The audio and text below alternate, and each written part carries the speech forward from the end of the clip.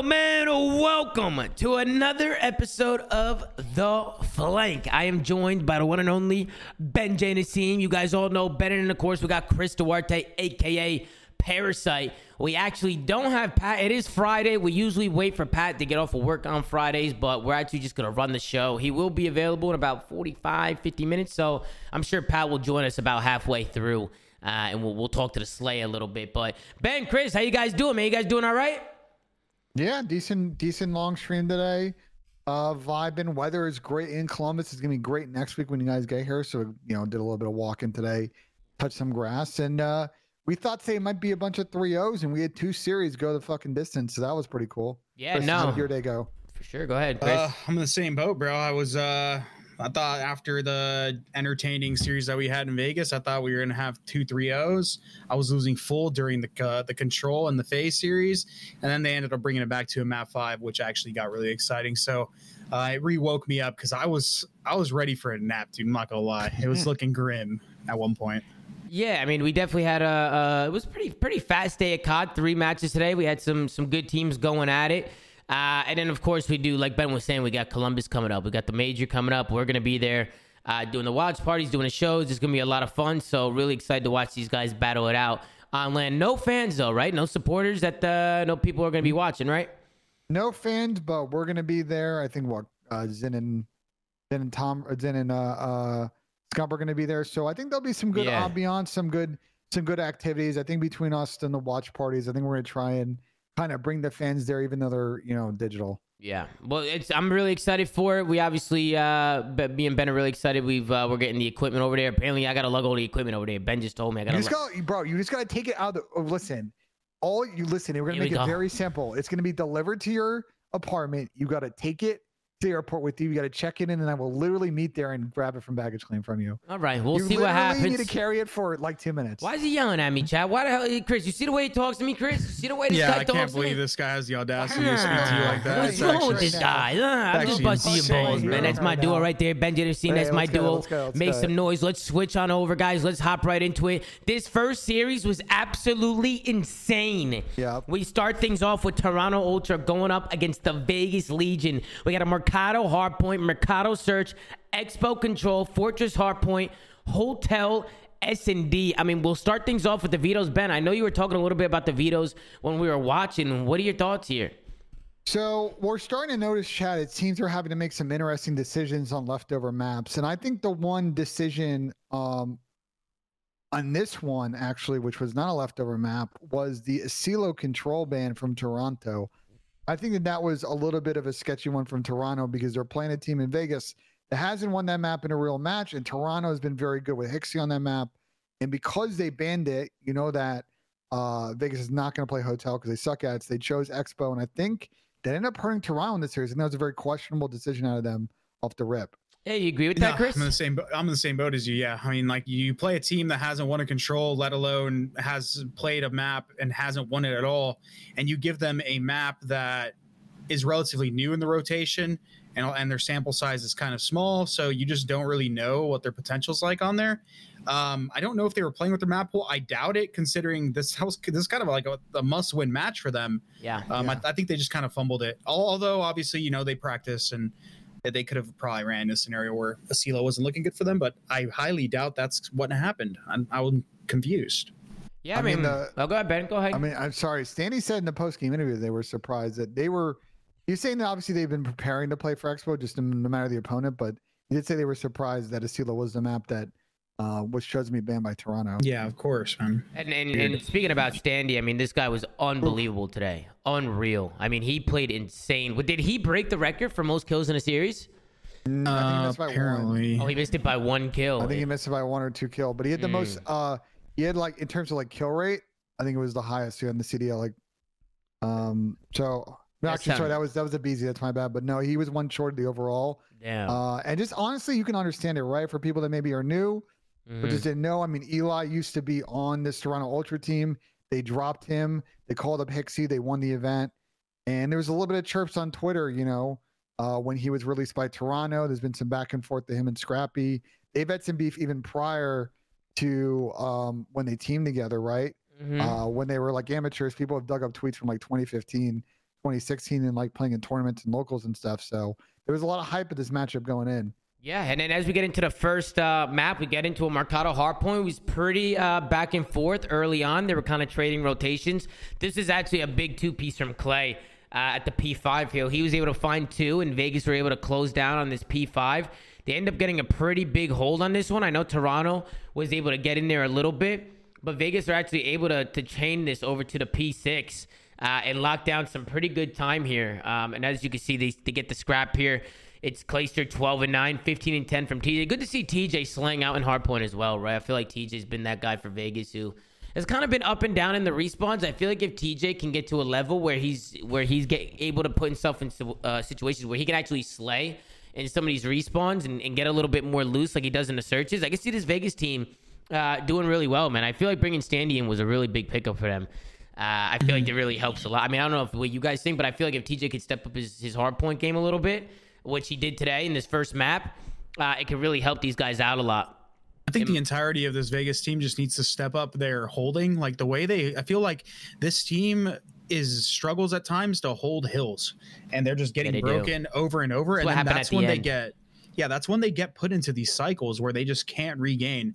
And I know the personalities on this team, and you can even listen to it in their listenings. Whenever they start getting flustered, they just start playing worse. Like, and it happens quite a bit to them in respawns. Luckily, they're so good at search. They're able to like hit that quick regain button, but it worries me for them in a lot of these series where I'm like, okay, they have a realistic opportunity here to win this first map. Yeah. And they start trolling. Like you'll see it happen. In the listening, you literally hear it though. You hear it in the listening, but you're also pulling it up now. I think like this is an opportunity here, Tom, which I'm never going to dive into it. They had a streak, right? They're in a position where it's the beginning of the hill. Yep. They have players on all sides, right? And the first wave is the most important, right? Because you can hit from multiple directions. You're not in a funnel. Yeah. And this is where you want to use your streaks. You want to take your time, and they don't do any of that. So you can go ahead and take over. I mean, I'm just surprised. I mean, I was definitely going to talk about it. I'm surprised they didn't use their streak at all. I mean, and I feel like that's where the frustrations maybe came from in the listening, because you can see them pushing through back alley.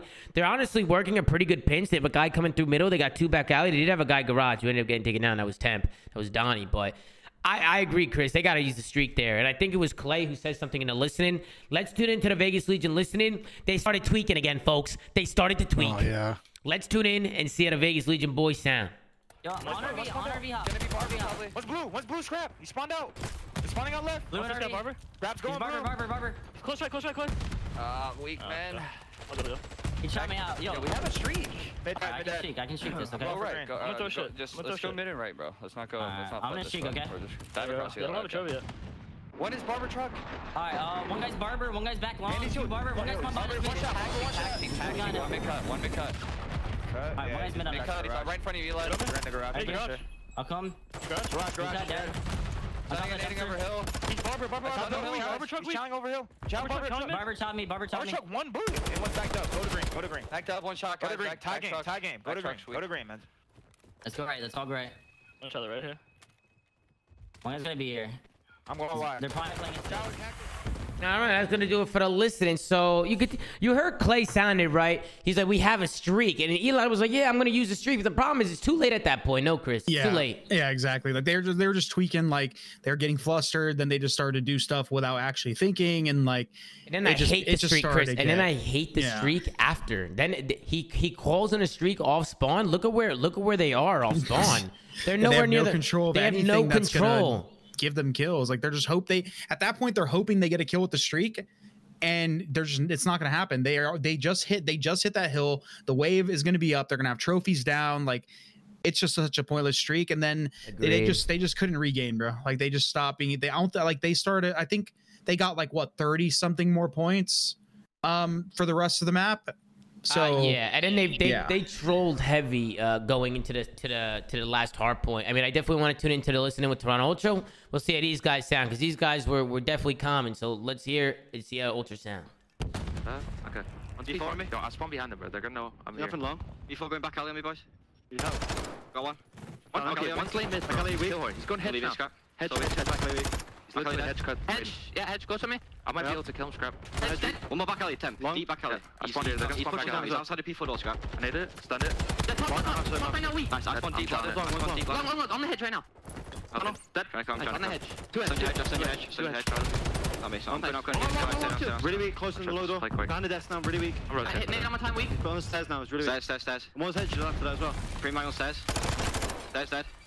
I'm top of the edge, right side hedge, and it's 2 hedge. 2 hedge, both east. Okay, top of the 2 hedge, both, and then look for 1 time, bro. That's gonna do it for the listen for Toronto Ultra. Thought they sounded pretty good, a little bit more calm than the Vegas Legion, that's for sure. And then as we head into the last and final hill, this is where I want to kind of break down the Vegas Legion setup, because you're gonna see Clay. He actually dies on rotation. He's gonna spawn out.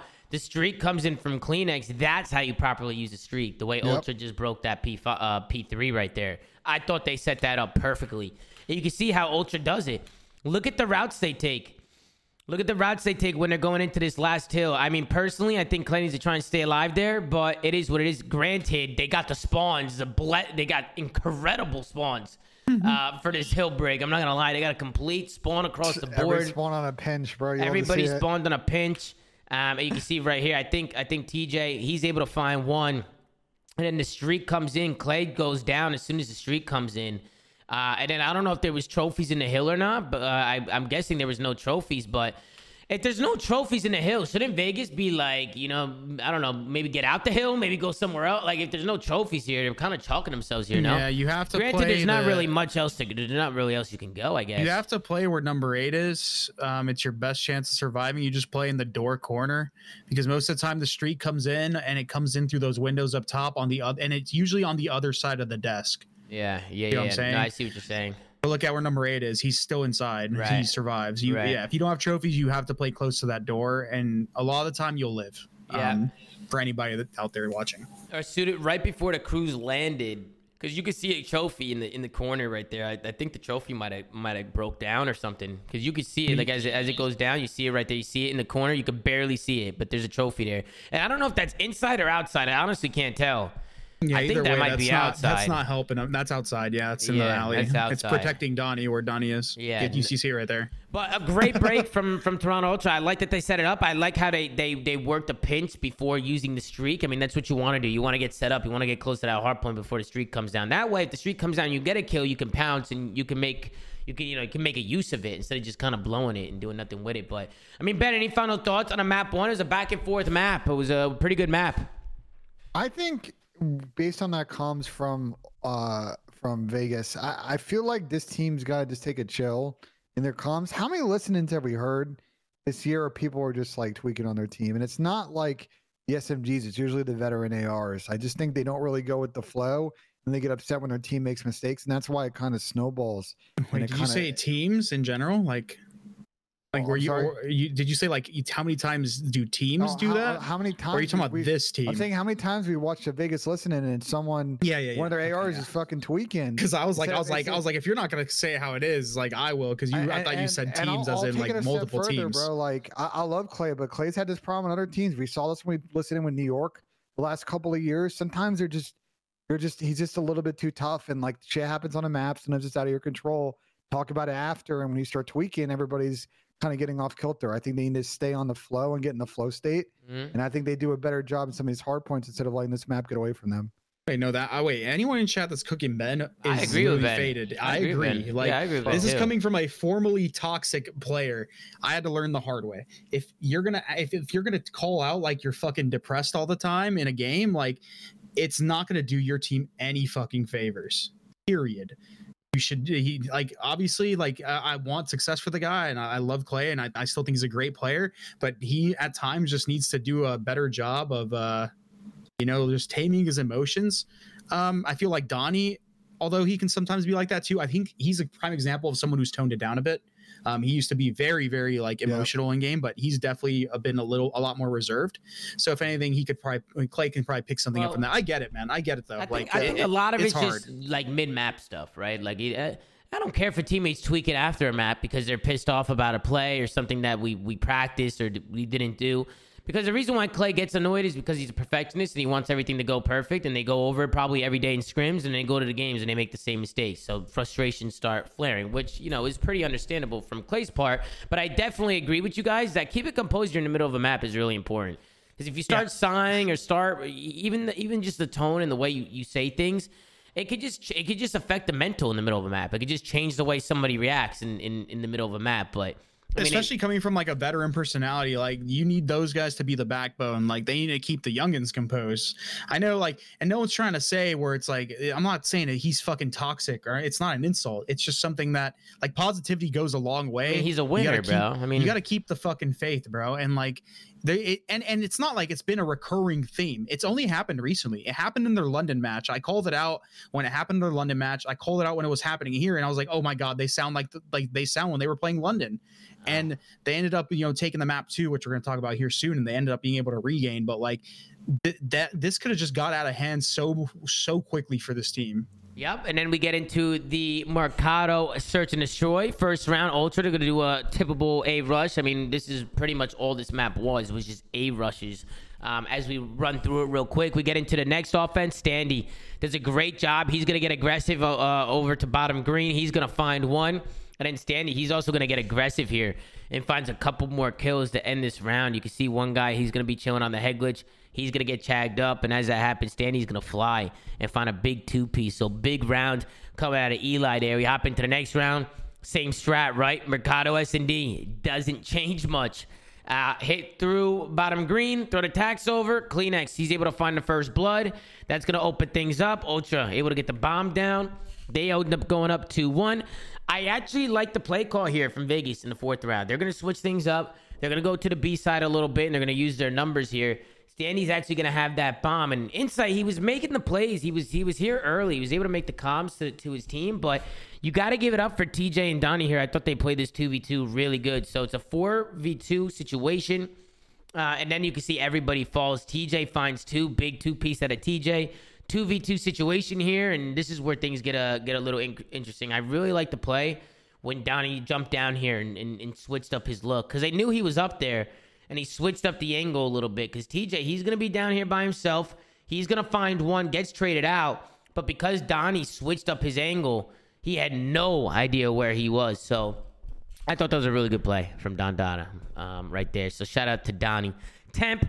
Then we go into the offense. This is where Ultra was actually breaking some ankles here. So they do the same thing. They rush over to the A site, and I would like to see teams do this more, but you see them get the kills, and it's a 3v2 situation in favor of Ultra. But I like the decision-making here. It's just that mid-round adjustments. They end up wrapping this bomb all the way back. So you can see Ultra, they're going to take the bomb. They're going to start running in the opposite direction. They're going to start making moves over to B. And they already have a guy mid-map. That's Jamie, who's waiting for there. As soon as Vegas realizes that they're breaking ankles and they're going to B, Jamie's got the whole cut. So they can't really go anywhere. They get another kill, and then what do? They double back. They double back to A. They catch Standy in the open. Thought it was a fantastic play from Ultra right there. Just breaking ankles, keeping Vegas on their toes. The Toronto Ultra special, Tom. Yeah, no, breaking ankles. It's a special right there for sure. And then we get into the seventh round here. I thought this was interesting. I thought this could have been clutched here. But unfortunately, he doesn't get hit by the stun. So you see Standy. He throws the stun out, but it doesn't connect.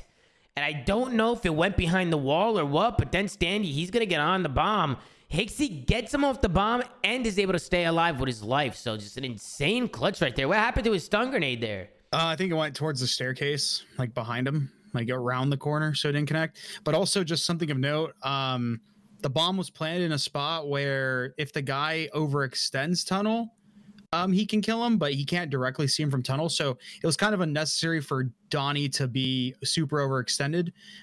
He might have had a better chance of trading him if Hixie picked his shots wrong. Yeah.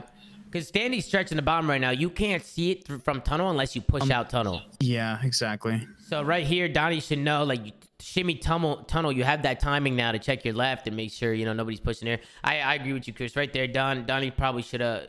He definitely shouldn't have pushed tunnel there. He should have backed up and just looked over him. But it was a good play from Hixie. He's able to get one and play his life. So fantastic plays. And then we get into the next round. This is just another A rush from Vegas. They end up getting over towards this A bomb site. They throw the tags over. You can see Hixie. He was actually the one guy that was there that was going to disrupt their push. He finds one, but he's instantly traded out by Donnie Temp. And we're here in a 2v2 situation as well. You can see Scrap. I think Scrap wanted to push up there and help his teammate. And he ends up getting caught there. So Jamie left in a 1v2. He's all by himself. He's gonna fall from Donnie up top. And then we go into the 4v4 round, which I thought was a great round from Vegas. You can see the bomb's going to go down here. B-side, 3v3 situation. It's a retake here. Anything you would have done differently, Chris Ben, if you're Toronto Ultra? They end up losing this round. Vegas were able to retake this. Do you think it was a setup? Do you think it was just a good play from Vegas? Because Standy just walks right up the back alley and kills a guy right behind the wall. And then he finds two. Last guy's up top. Hold on, back up. Hixie was just sitting on the bomb the entire round. What is Hixie doing, brother? Yeah, I don't know what they were doing. What he was doing. Yeah, I mean he could play anywhere else, but he's doubling a rain with. They could have just turtled into the tin site. Like him being out overextended just did him nothing. Yep. I think right here after the bomb goes down, Hixie should 100% play his life here. Get back inside, close the doors, and corner up with his teammates. They have the bomb from tin. They could see it. So I just feel like maybe playing tighter here would have helped them because Standy ends up just like he finds. They also have this door open. So like if Hixie, let's say, were to back up and play the counter, if that door's open, he can see the cross from the alley to this like dumpster, and he's also watching the door. So they have like a setup right there where they play off that information, and then the guy up top obviously is getting the information mid, and then they late peek and react off all the like the timing and the crosses. So I Hixie was just sitting on the bomb, and that was just not a good play. Yeah, even back alley, I would like to see Insight get a little bit more just like aggro here. Like not like he doesn't need the challenge, but throw a shimmy. Like throw a shimmy back alley, throw a shimmy mid, like stay moving, like try and get some info. Cause I don't like how they're just able to just waltz up back alley. Like they kind of I agree with you, but I'm pretty sure Hixie is looking at mid and Insight's watching his dark essentially. So like they're watching two things and they just left an opening.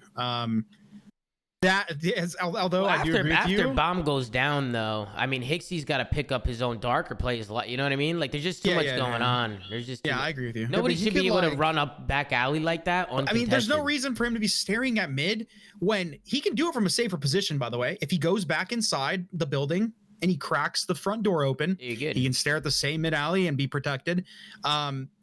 There's just no reason for him to be staring at mid alley. Most people aren't going to just run up the fucking front door, right?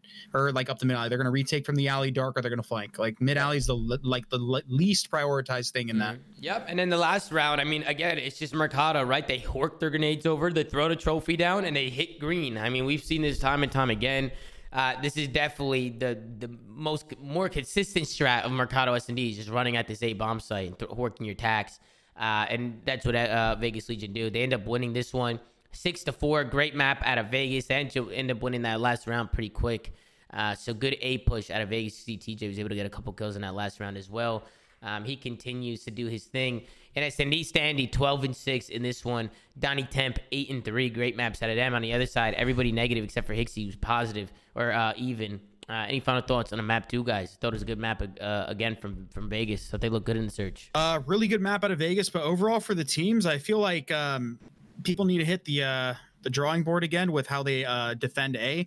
The spawns got pushed back a lot, so you don't get that frontal spawn anymore, which makes it easier on the defensive side to actually get across. Maybe throw some pre-nades over the alley. I know a lot of people know how to do that on the defensive end. Run tack mask maybe and just like try to get across, because a lot of the time the nades will overshoot now because people aren't throwing them properly. People just need to revisit how they attack that site from the defensive end, because it's a lot easier now to actually get to the building. I think it's like probably playing middle more and just trying to get one blood, and if they get bombed down, at least 4v3 retake. I think just kind of like the way they're playing it now, you're just never going to get that first kill. They're going to lay bomb in a 4v4, and it's going to be really hard to retake anyway. Yeah, everyone's just kind of like playing way too reserved nowadays on that site. So, yeah, go ahead. I'll say the Optic series is also a good example of how to play defense, but we'll get there. So yeah, we'll get there as we head into the Expo Control. The series is tied up at 1. Ultra, we're able to actually Vegas, we're able to hold on the defense. Again, it's just this 8 point that's giving teams just a struggle. Teams are just really struggling to get this 8 point. I know, Ben, you were talking about it a little bit during the watch party about the best ways to break this point. Just because if a team gets pushed up here on this left side of the map, it is hard to get these kills. You were thinking to maybe play through mid-alley a little bit more and making those guys useless in the cubby. I mean, what do you think by that, Ben?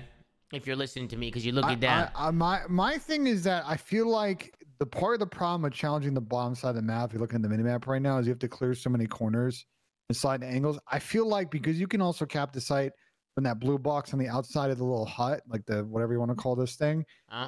Just taking the inner side, killing the guy's top glass, getting those guys in the block to chow you, and then you have a really good lane to spawn kill people. So it's going to set up a really interesting meta. If people start doing that, you're going to see a lot of teams try to retake from the bar side and wrapping all the way back. But I think that's probably easier than trying to like take the time to go through the far side of the map and like clear all the corners. It just we've seen a lot of teams try and it just takes fucking What do you forever. think, Chris? You agree with that? This is the same concept as the hotel bed thing, dude. Yeah. Wrapping back with the majority of your team is essentially useless. And I'll tell you why. If you actually try to wrap back and the team is playing it properly, you're just like wrapping back through this open street and getting cut from so many lanes.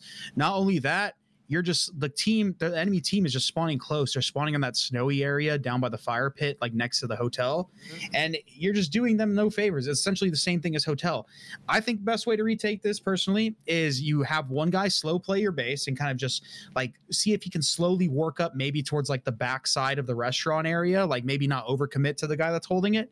But then you just have the rest of your team pinch and you try to get control of their top glass and force those people that are around A to start peeking. Or you try to get control of the cabin snowy area, which will in turn spawn the enemy team on the back side of the hotel on the like maybe top right side of the mini map. Like it's kind of a weird lopsided like map, but you know what I mean, like the top right side. Yeah. And you'll spawn people there and then you kind of just converge from the back and the front end. Your goal is essentially to block the close spawn and then like bait the people away from your A spawn and try to get it that way. I feel like that's probably the best way. It's very difficult though. I mean, I've only played ranked, but even in ranked, it's fucking annoying to break this A site if a team just keeps funneling up your A street. You know, it was a good round from Vegas. Is again, they just keep pushing out like this lower left hand side. They push out that mid lane, and Ultra just weren't able to secure that point. So great round coming in from them. Then at the end of this round, I thought this was hilarious for the 8 point. Gotta find exactly where it was, but Eli, he ends up jumping on the rail here and working a team somehow. Oh, it was right here. It was right here. So Eli, he gets behind him on the B point. He's working kills. That's 2 dead. Eli's going to jump up, look at somebody. Number 2, I think it's Hixie, is going to try and shoot Eli, but he ends up shooting his teammate instead. Then Eli's teammate picks up his trade, TJ, onto Hixie, and then that opens up the complete gap over to the 8 point. I mean, that was insane. Did you see how that all played out? Like, that was absolutely nuts, bro. And then after that happens, they're able to get onto the 8 point. They work some stacks. I think Ultra were able to get in here and make it a little bit mixy. And then they only needed 1 tick, and Vegas just come off spawn and just mow them down. And we're able to get this final tick. So really, really good round from Vegas. Thought that looked a little trolly right there, but I like that at Vegas, especially after they got the 2 ticks. They stayed aggressive off the spawn, and they just flooded it, worked some trades, and were able to lock down the Expo control on offense. So fantastic plays there. And then this is kind of where things get a little bit interesting here. We go into the 3rd round. Scrap, at the very end of it, he was able to find big 2 pieces here. He was mowing them down. He was the one who got them the dub on this one, as he was able to find a couple kills here towards the end of this round. And again, it's just that 8 point. Vegas, they made this one got a little scary. I mean, Ben, we'll bring you in here. Toronto Ultra were able to bring this into an overtime. Do you think Vegas was maybe trolling a little bit? I feel like they should have closed it out on this defense here, but they let this one get away from them. It could have got a little scary. They still won the map. Could have got scary, though. I mean, it seems like they lost track of Toby. Like, they weren't looking for him. They had no idea where there was. There wasn't anyone trying to go find him. And then when he died, they just wrapped middle. And again, when we talked about it, like, they were able to sort of play trades from there and win. So I don't know if that was a comms issue or they just kind of wanted to get in their setup. What was the round where 2 piece from Scrap here, by the way, to break the 8 point? Was it this round or the next round where like they didn't kill the one guy on the point behind the little tree and we were like saying trade him in the watch party and like the guy couldn't see him because you know what I'm talking about? Is it this round? Yeah, no, I think that might be. Is it the next one? Yeah, it might be the next one or the overtime, maybe. I'm not too sure, but I know what you're talking about. When TJ was up top, Vegas fucking trolled that round, and I was like, "Oh no, they lost." Might have been this one. No, I think they were on a defense when. No, they were on an offense. They were on offense. Oh, they were on an offense. Yeah, because they lose this. It was this round. Okay, so we go into the 4th round again. Vegas able to get the B point pretty quick. And then this is where things get interesting. Right there was insane. You can see Standy, he was able to get on the point. There's 2 guys for Vegas on that point now. I feel like I see what Donnie's trying to do. And Chris, I heard you talking about it in the watch party, but when you're snaking those front boxes there and they're coming from top windows, because those guys up top have the angle, they have the height. It's dog shit to snake it. Yeah, snaking doesn't really do anything like it did because of the angle. It's just you kind of get shredded. You can see Donnie. Just stay down, and peek one of your left and right angles prone, and just hope they like don't see you on that box and like they just give you a freebie. The snaking, and then Clay's also looking technically at those angles. So like they just had this whole like side of the map like completely open, and then it just like it's right turns here, into by this. the way. So right here, I do agree that TJ might not have seen him here, but you know he's on the front side of hill, bro. Like, you know he's here. Now, I don't think TJ can just jump out because maybe somebody's got his cross, but I definitely think Vegas should try everything they can to trade this final guy, man. I mean, that's a clean wipe. Last guy is 1 shot on the point. Even if the guy on the point just throws a shimmy real quick and kills him off the point real quick, but then he risks dying, obviously, from the guy Don up top says they window. were lagging, by the way, which is... That's what he was saying. Otherwise, he would have gotten the trade. We tried to get a replay of the round. Legit started skipping for 20 seconds. You guys are tweaking. That snake is OP. We were lagging mid-match. I promise you, I'll get 3 there. No lag. That's what he said. That sucks. They were lagging, bro. I don't think it's that OP. They just have they can shoot through the top corner of the box. Like, you know, like the box is like this. They can shoot through the top corner of it. So when you snake, if they just pre-fire the angle that you're snaking at, they're probably going to kill you. I mean, regardless, I think that last final guy just needs to be traded quicker. That last final guy needs to be traded, yeah, because like the guy's on point. If he's in the showers, there's only one place he could be on the front. If he just like looks at it and the guy overpeaks him, he's gonna get a free kill there and probably wins them around. Yeah, and I'll be honest. I mean, Hicksy completely bailed him out. I mean, Hicksy went absolutely insane to save that point. You can see he ends up doing it again as well. He's dropping back. I mean, they just had a hard time killing him. Got to show Hicksy some love in this round because he was going absolutely nuts over towards the A side of the point. You can see that when he was contesting and they didn't trade him out, that led Toronto Ultra to the victory of this round as we go into the overtime. Fantastic plays. This was hilarious, bro. This round was absolutely insane. So we hop into the overtime. It's Toronto Ultra, honestly, who get a really big break here. If you're going to cap A, doing it off the break is definitely a way to do it. If you could get a clean wipe off the rip, and you can work a full stack, you can get that 8-point quick. I definitely think a lot of teams are going to break off A initially. Yeah. I've seen a couple teams, I think, like actually go. I think Vegas did it once this game. I can't remember. Going B is cool because a lot of time you'll get it for free and you'll have a lot of time. However, getting control of this A spawn is very difficult to get, as we talked about earlier. And I think if you break off towards A, as long as you don't go 4 dead and give up control of the bottom left side of the map where that spawn is, you're going to prevent them from blocking it and essentially spawn your team closer towards that side of the map, so giving you more opportunities to hit A. So I think at least hitting it off your breaks is probably your best bet at getting A most of the time. Yeah, so now Vegas are left in a situation where, you know, they have to hold this B point for like a minute and a half. And I thought this was hilarious. Clayster, he gets pushed up after a big 2-piece. Boom. Banks a frag grenade off the wall. His teammate goes down. Boom. 2 dead. But don't you worry, because Clay, he comes off spawn. He takes the long route, and he makes up for it, ladies and gentlemen. There's 1. There's 2. There's 3. It's Clayster, who's able to find 3 kills. I think he also spots this last and final guy over here, too. Backs him off as well as he pegs him with a frag grenade. But fantastic plays out of Clay. After he gets that 3, he bailed him out. Over, basically. Now after Clay gets that 3-piece, 30 seconds left, Vegas just keep the pressure on him in the spawn. And there's so many random corners up here by like this top lobby area. There's so many different spots, so many corners, so many crevices, so many things to hide behind. This is absolute hell if you're Toronto Ultra. And obviously, their lives are slowly dwindling down. Vegas put so much pressure on their spawn that they were able to dwindle those lives down pretty quickly. So Vegas were able to win at control.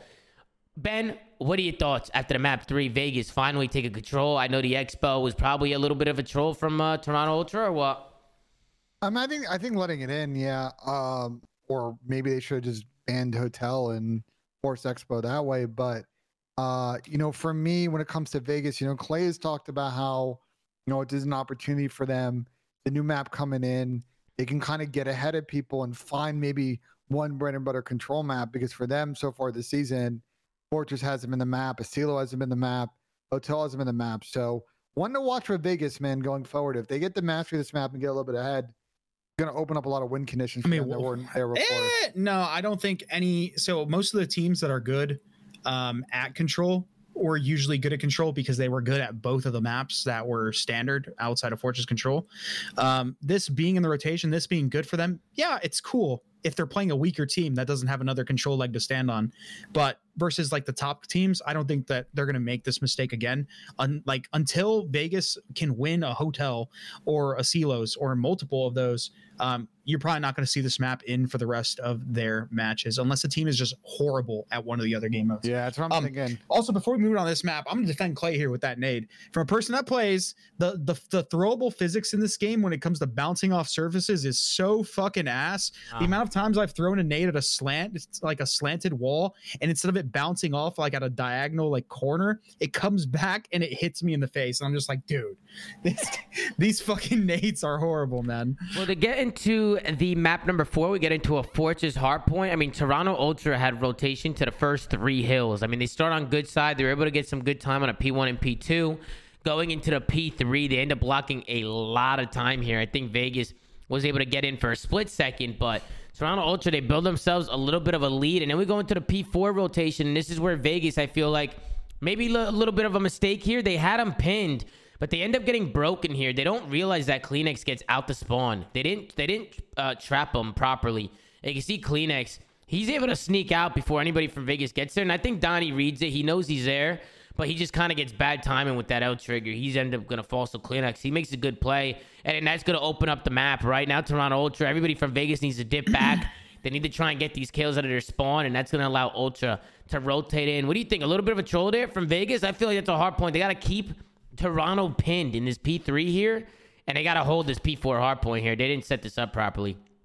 Yeah, I mean, it's just the whole map. They just struggled to hold hills. They just kept getting broken. They kept trolling the rotations. Toronto was doing a really good job this map of like, okay, we might not be able to get to the next hill first, but at least we're going to maintain the favorable spawn for it. So when the hill eventually does pop, we're not going to spawn across the map, and we can instantly re-break while they spawn further away.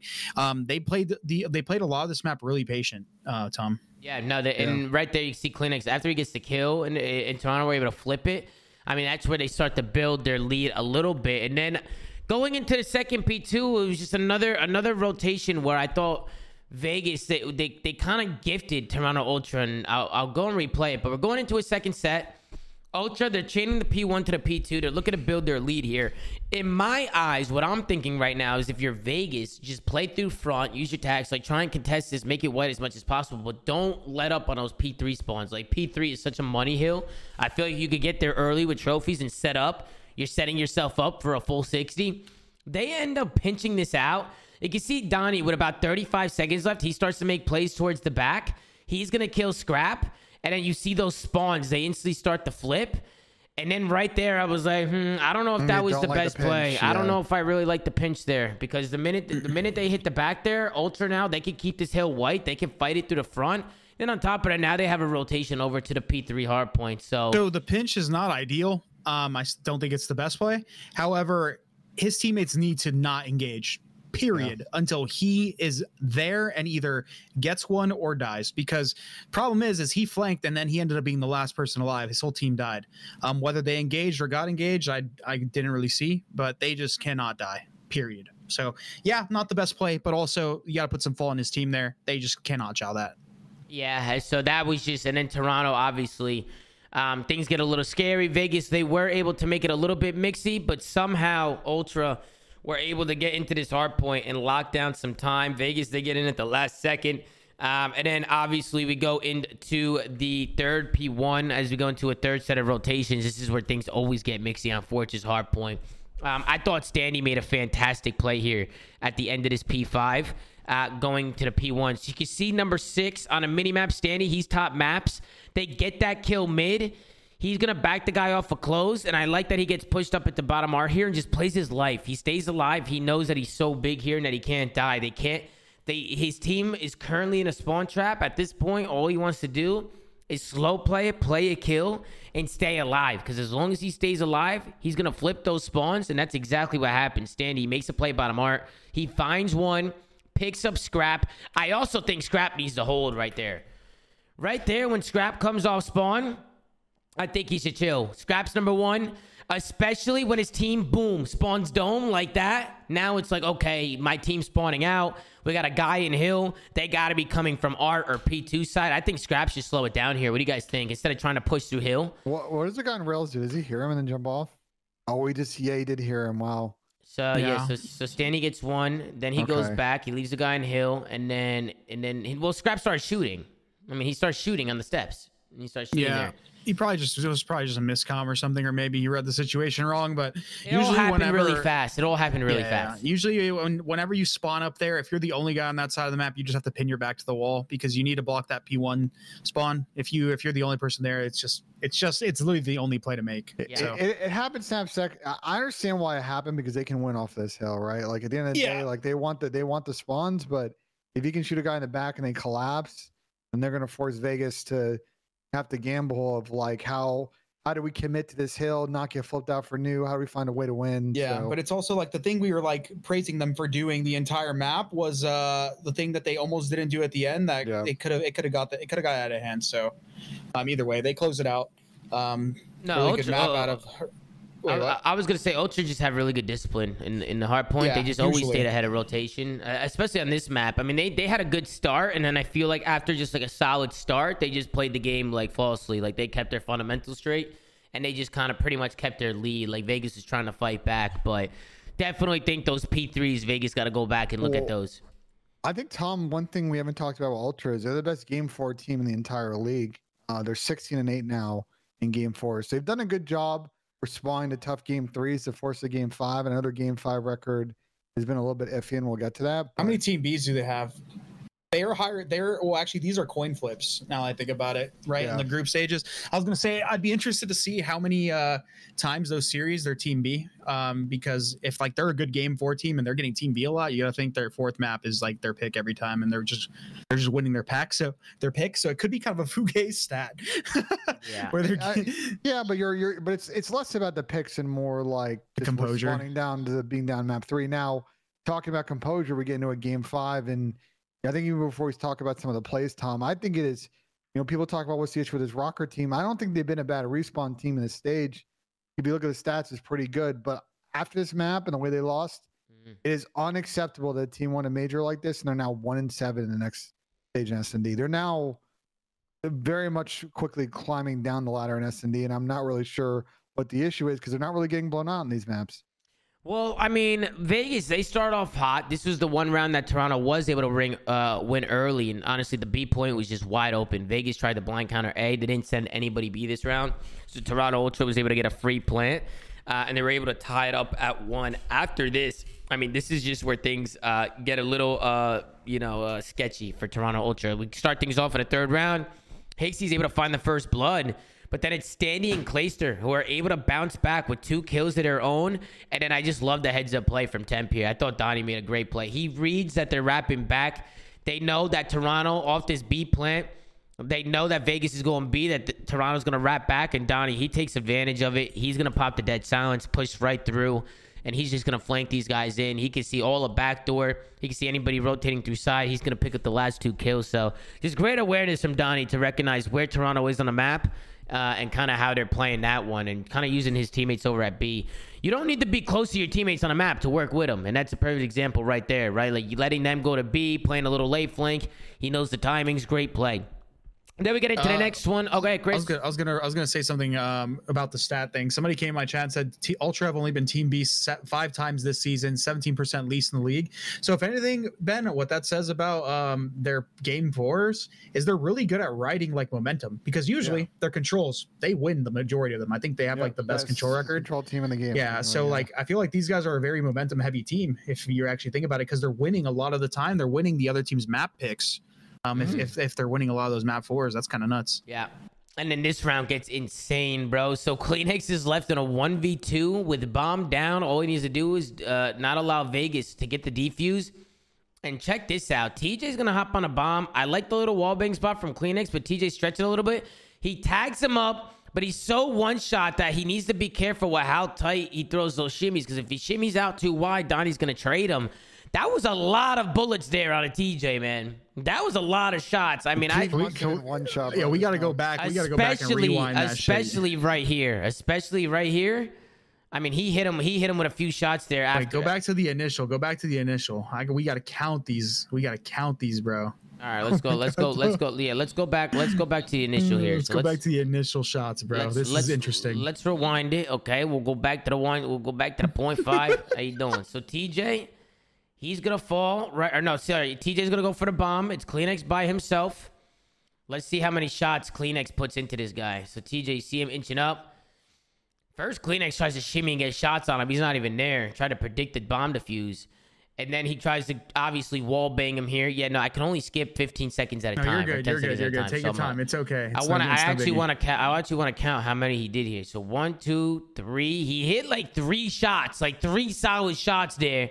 Yeah, that's 3 for sure. And then I think he's hitting through the wall too. I think he's hitting through the wall. That's 4. You got some that's 4. That's 4, maybe 5.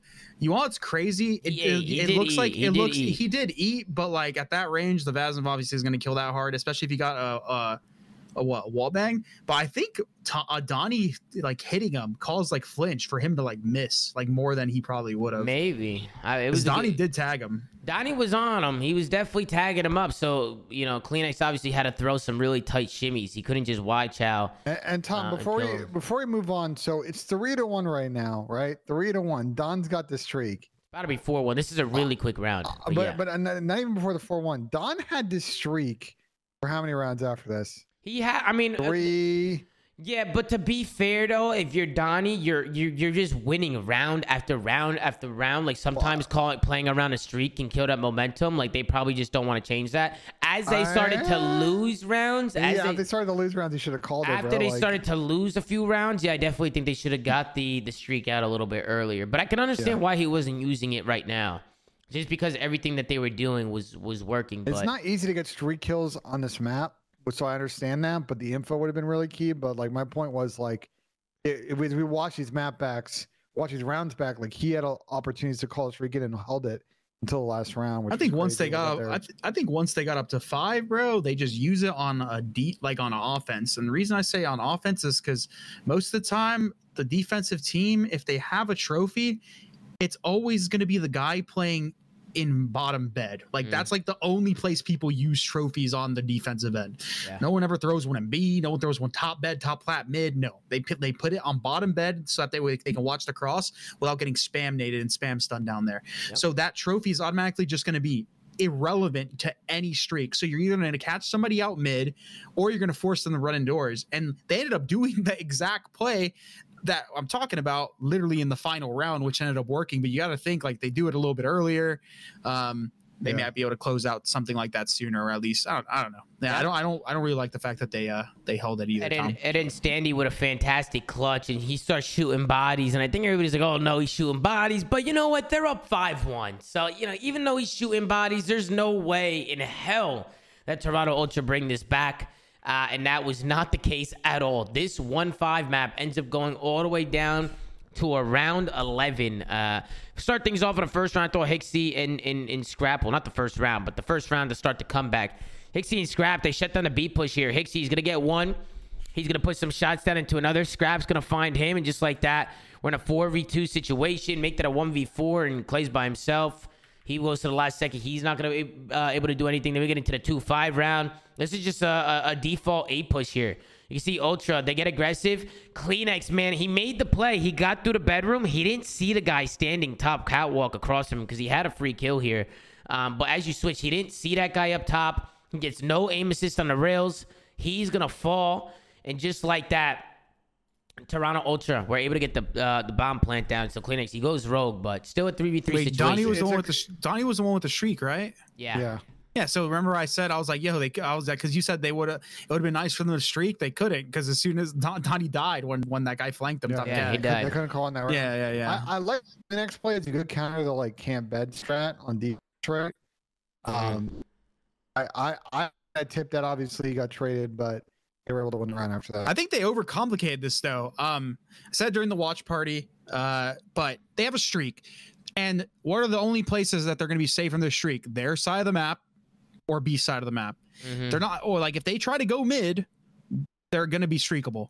Why do they not just do a standard setup where they do the one guy kitchen, they do the one guy hot tub or mid, like spotting it, and then they do the double setup bed. Like, just prevent them from getting, like, they have to play bed denial and like a bomb like cross. Like, if they let them get across bed for free, and that's like their win condition, is like if they can get bed for free or get to B and just like overwhelm the guy, that's their win condition on these rounds with a streak in the air. So why not play for that, like, to stop that win condition? They just, them stacking mid right there was just kind of not the best play in my opinion in that round. Yeah, and then we get into, nah, it's Ben. He's lagging. He's fixing his stuff real quick. But then we get into the next round. It's the 3-5 round. Now everybody's saying 3-5 curse. Honestly, it's just Ultra. They're just working picks. Ultra works some picks here on the defense. They end up slow playing it. I like the play that TJ tried to make. They're down a man, so I think he just try to get active and try and make a play at a map. But Toronto Ultra, they sniff him out. TJ can't go anywhere. And then, of course, it's a 4v2 situation. Donnie, he's left by himself. They get mowed down on the site. Boom, boom, bada bing. And then everybody's sitting here like, oh my God, Ultra's about to do it. Then we get into the next round. Ultra, they're going to take this bomb over towards the B side of the map. TJ just get caught sleeping a little bit here, man. I think he was just why. He throws the stun out. I think maybe he panicked, didn't really see them, and he had his knife out. He ends up getting caught. Wait, hold on, wait. Pause. I want to see if we can see TJ's silhouette from his spawn. He said that he had an assault rifle, and when he ended up swapping to his knife and throwing the stun, he had a sub in his hand. He tweeted that. That's what he said.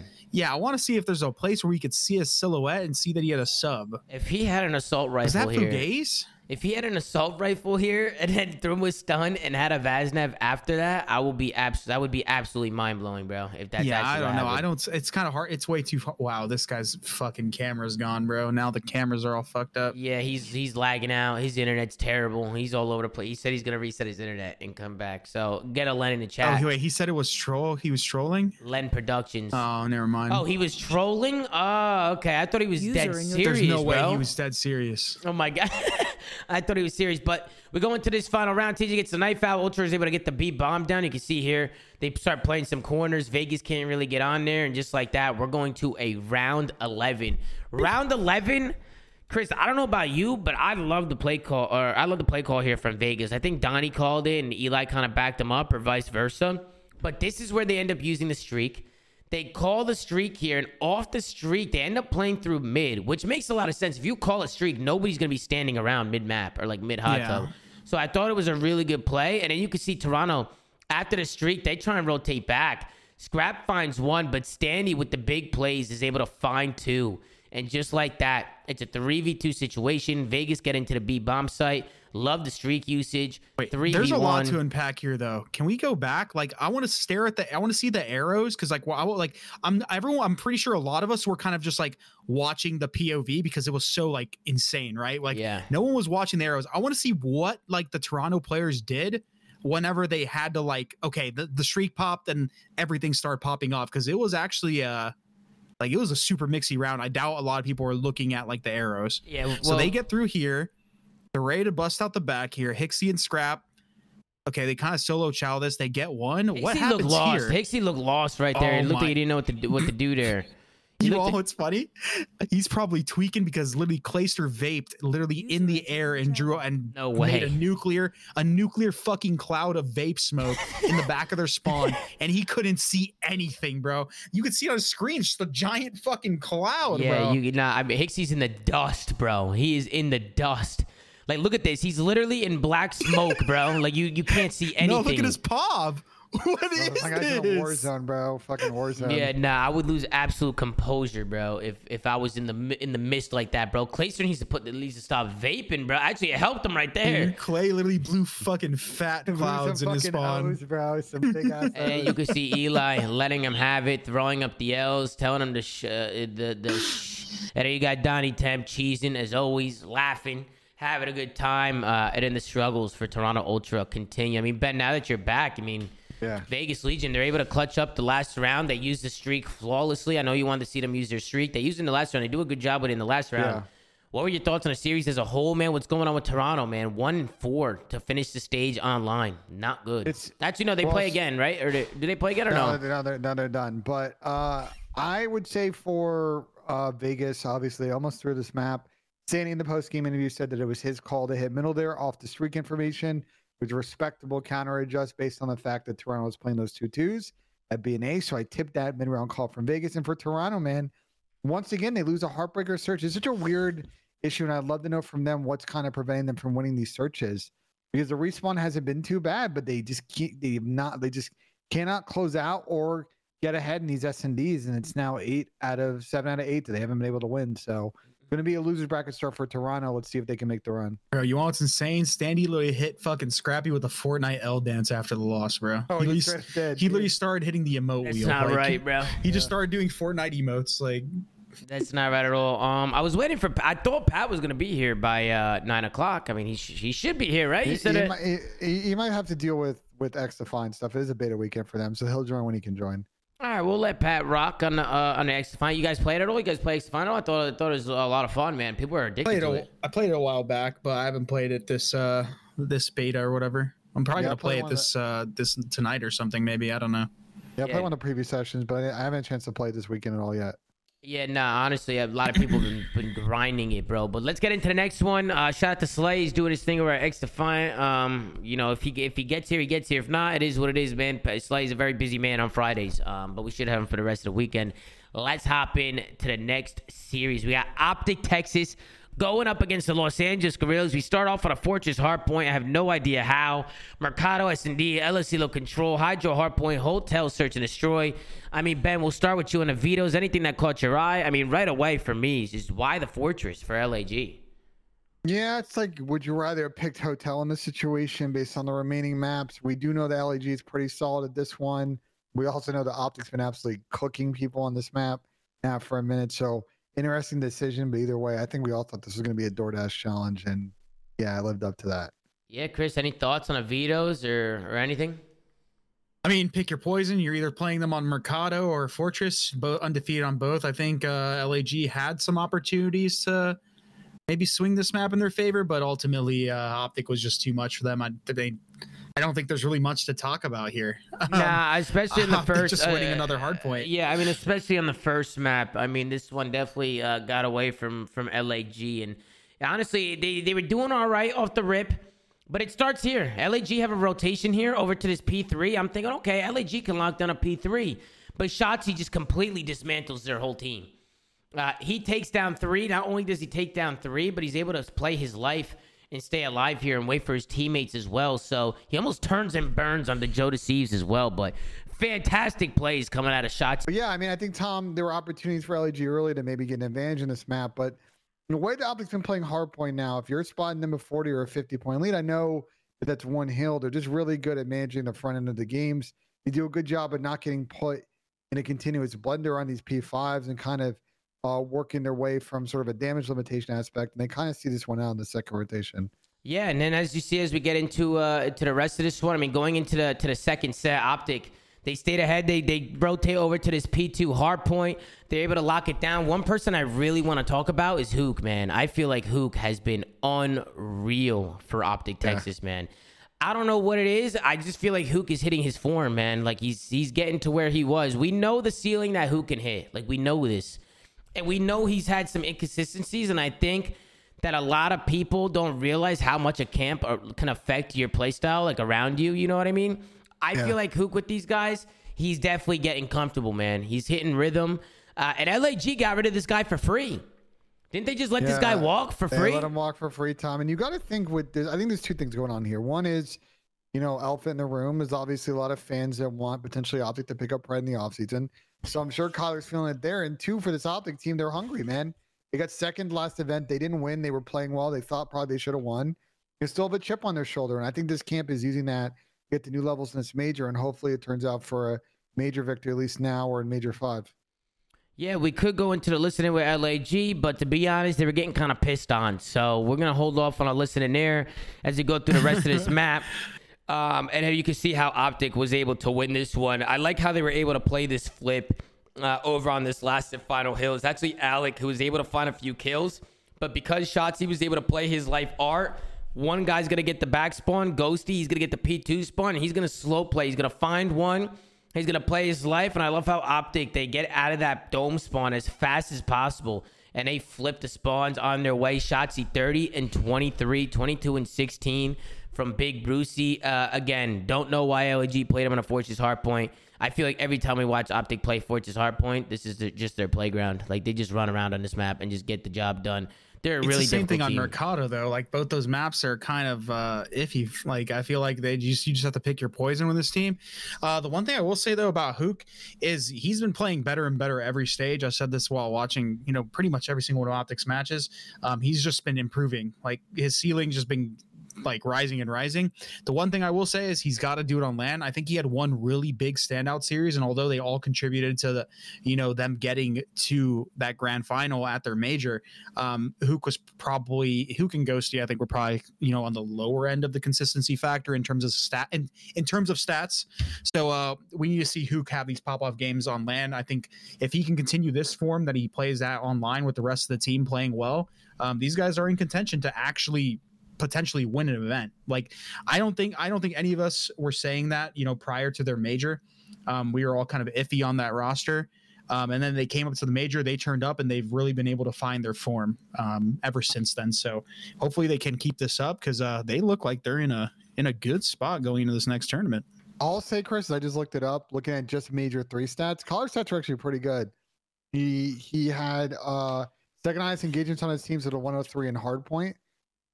He had a 1.1 in search, second least first bloods, but he was definitely active with at least 0.75 kills per round. Yeah. Control was where he struggled. He had a 0.9. But I would say that Dan was the one that struggled statistically. I think Kyler actually played at least on the back end of the major. I'm more so thinking about like the way he's playing now. Like this is like level right now. Yeah, that's why I'm saying like it's like it's kind of absurd. Yeah. Like if he can keep this up at a LAN event, and like, bro, these guys are literally like, dude, they can't lose hardpoint right now. It's looking too good. And it's key because I think that they're looking like the best team for sure. They're looking like, I think, the best team if they can make this happen in LAN. I mean, they still have stuff to work on, but it's nice when you can just get out 1-0 in a series and you kind of front run and play your best tactics from that. And I also love the way the Optic push him up. We're watching this Mercado S&D right now. We talk a lot about like different ways you can play a defense. Yeah, sometimes the team hits a house, they use their aggression, but I like when they retake middle. I like when they use the wallbang spots. I like when Shotzi kind of plays lone B and flanks through. They have a lot of different looks they can do on defense, and I think teams should copy their strats a little bit more. I think a big key as to why Optic has been having a little bit more success on their defenses is a lot of people, they try to race into the house.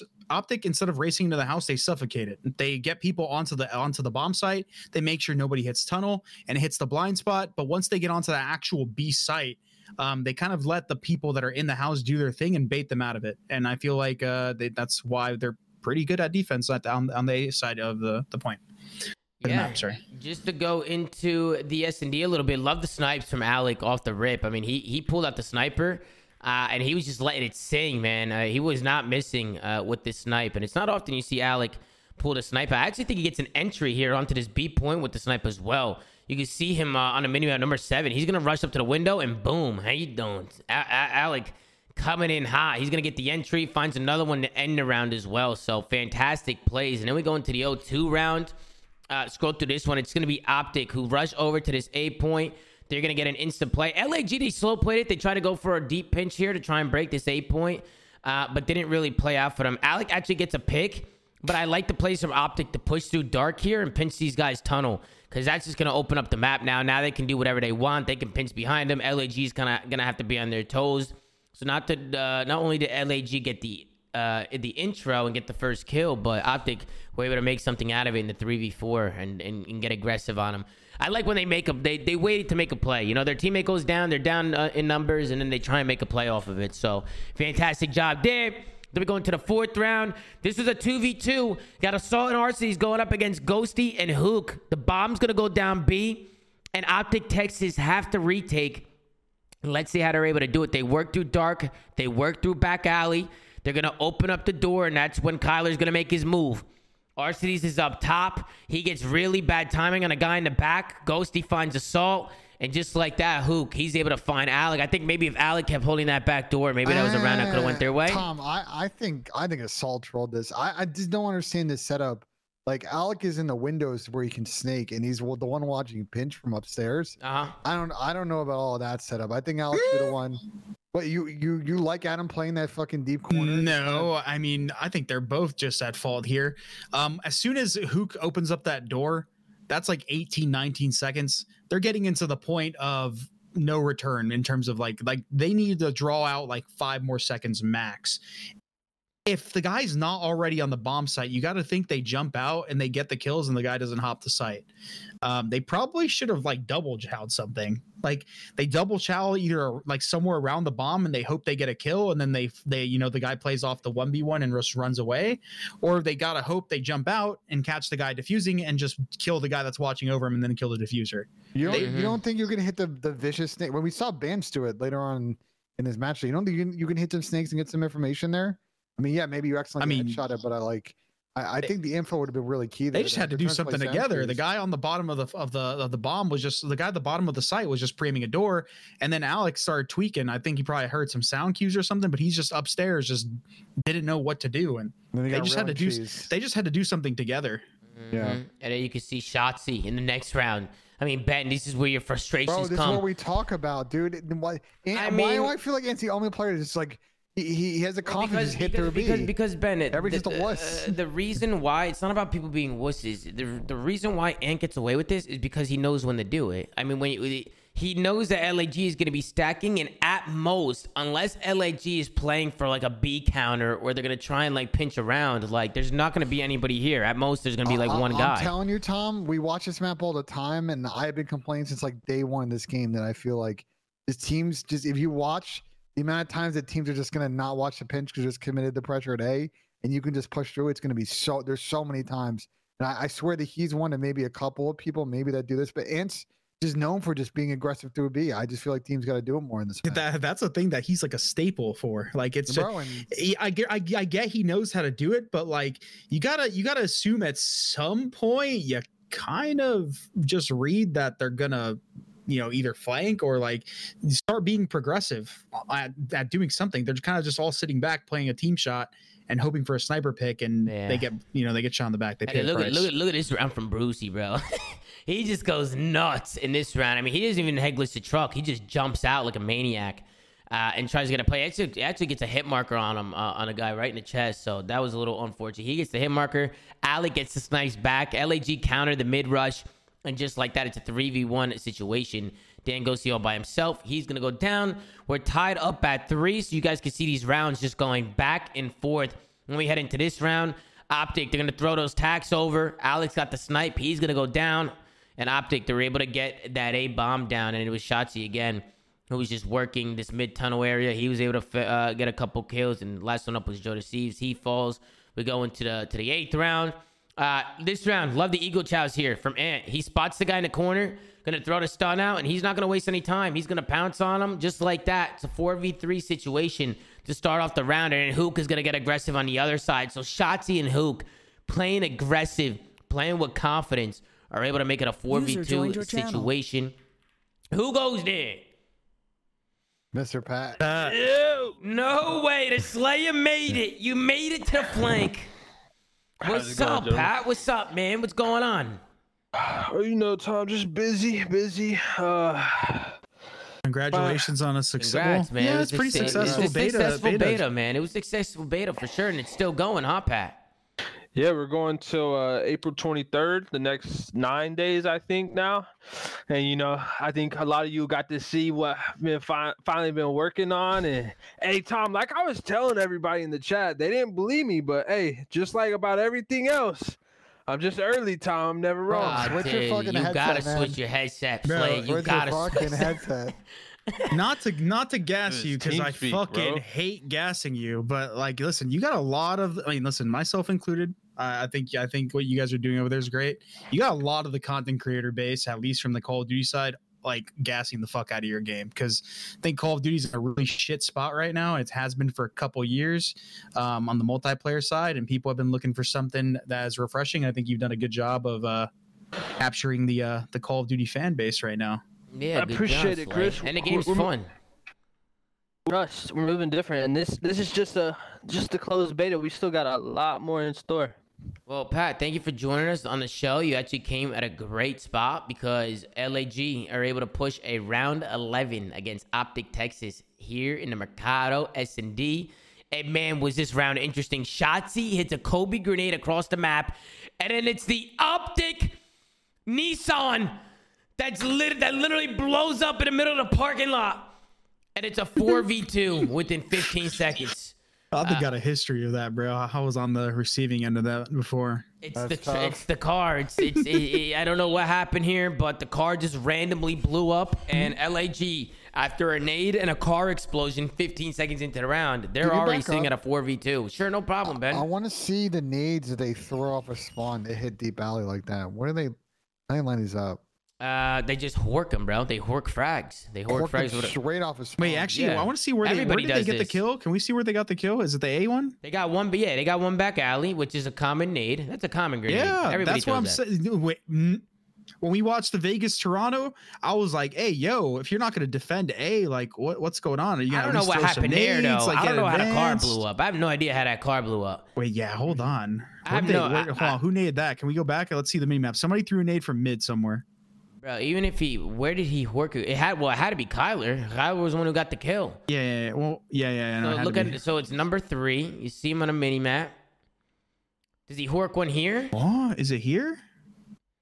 Bro, he legit doesn't throw. He legit doesn't throw. He's throwing. Wait, what? He does not throw a grenade, bro, and it just blows. Like I don't know what happened, bro. I don't know what happened. Was it a Huke nade? Listen, Kyler's just different, bro. He threw it late. Oh, he threw it late. Yeah. Kyler chucked that bitch from deep. Okay, JP's in the chat. He said Kyler chucked it from deep. Yeah, I don't know what, dude. Kyler must have just hit an insane grenade right there, bro. Insane. That was an insane throw, bro. That was a Brady throw. To battle on this map and then get died at 2 nades right off the rip of round 11.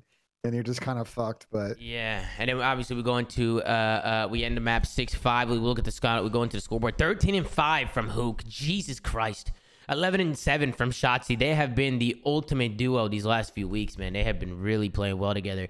I mean, any final maps or any final thoughts on a map number 2? I mean, Slay, Optic with a 3-0 over LAG today. Are you impressed or not really? No,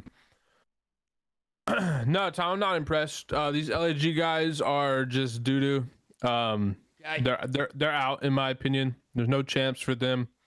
There's no redemption. There's no bringing it back. Okay. And Optic obviously was not gonna not win this series because they locked up number 1 seed, correct? I believe they did, Pat. No, they didn't get number 1 seed because they play Boston later this week, and if Boston win both their matches and beat Optic, that as a tiebreaker. Who does Boston play? They play Optic, and then I'll tell you who their 14 they play.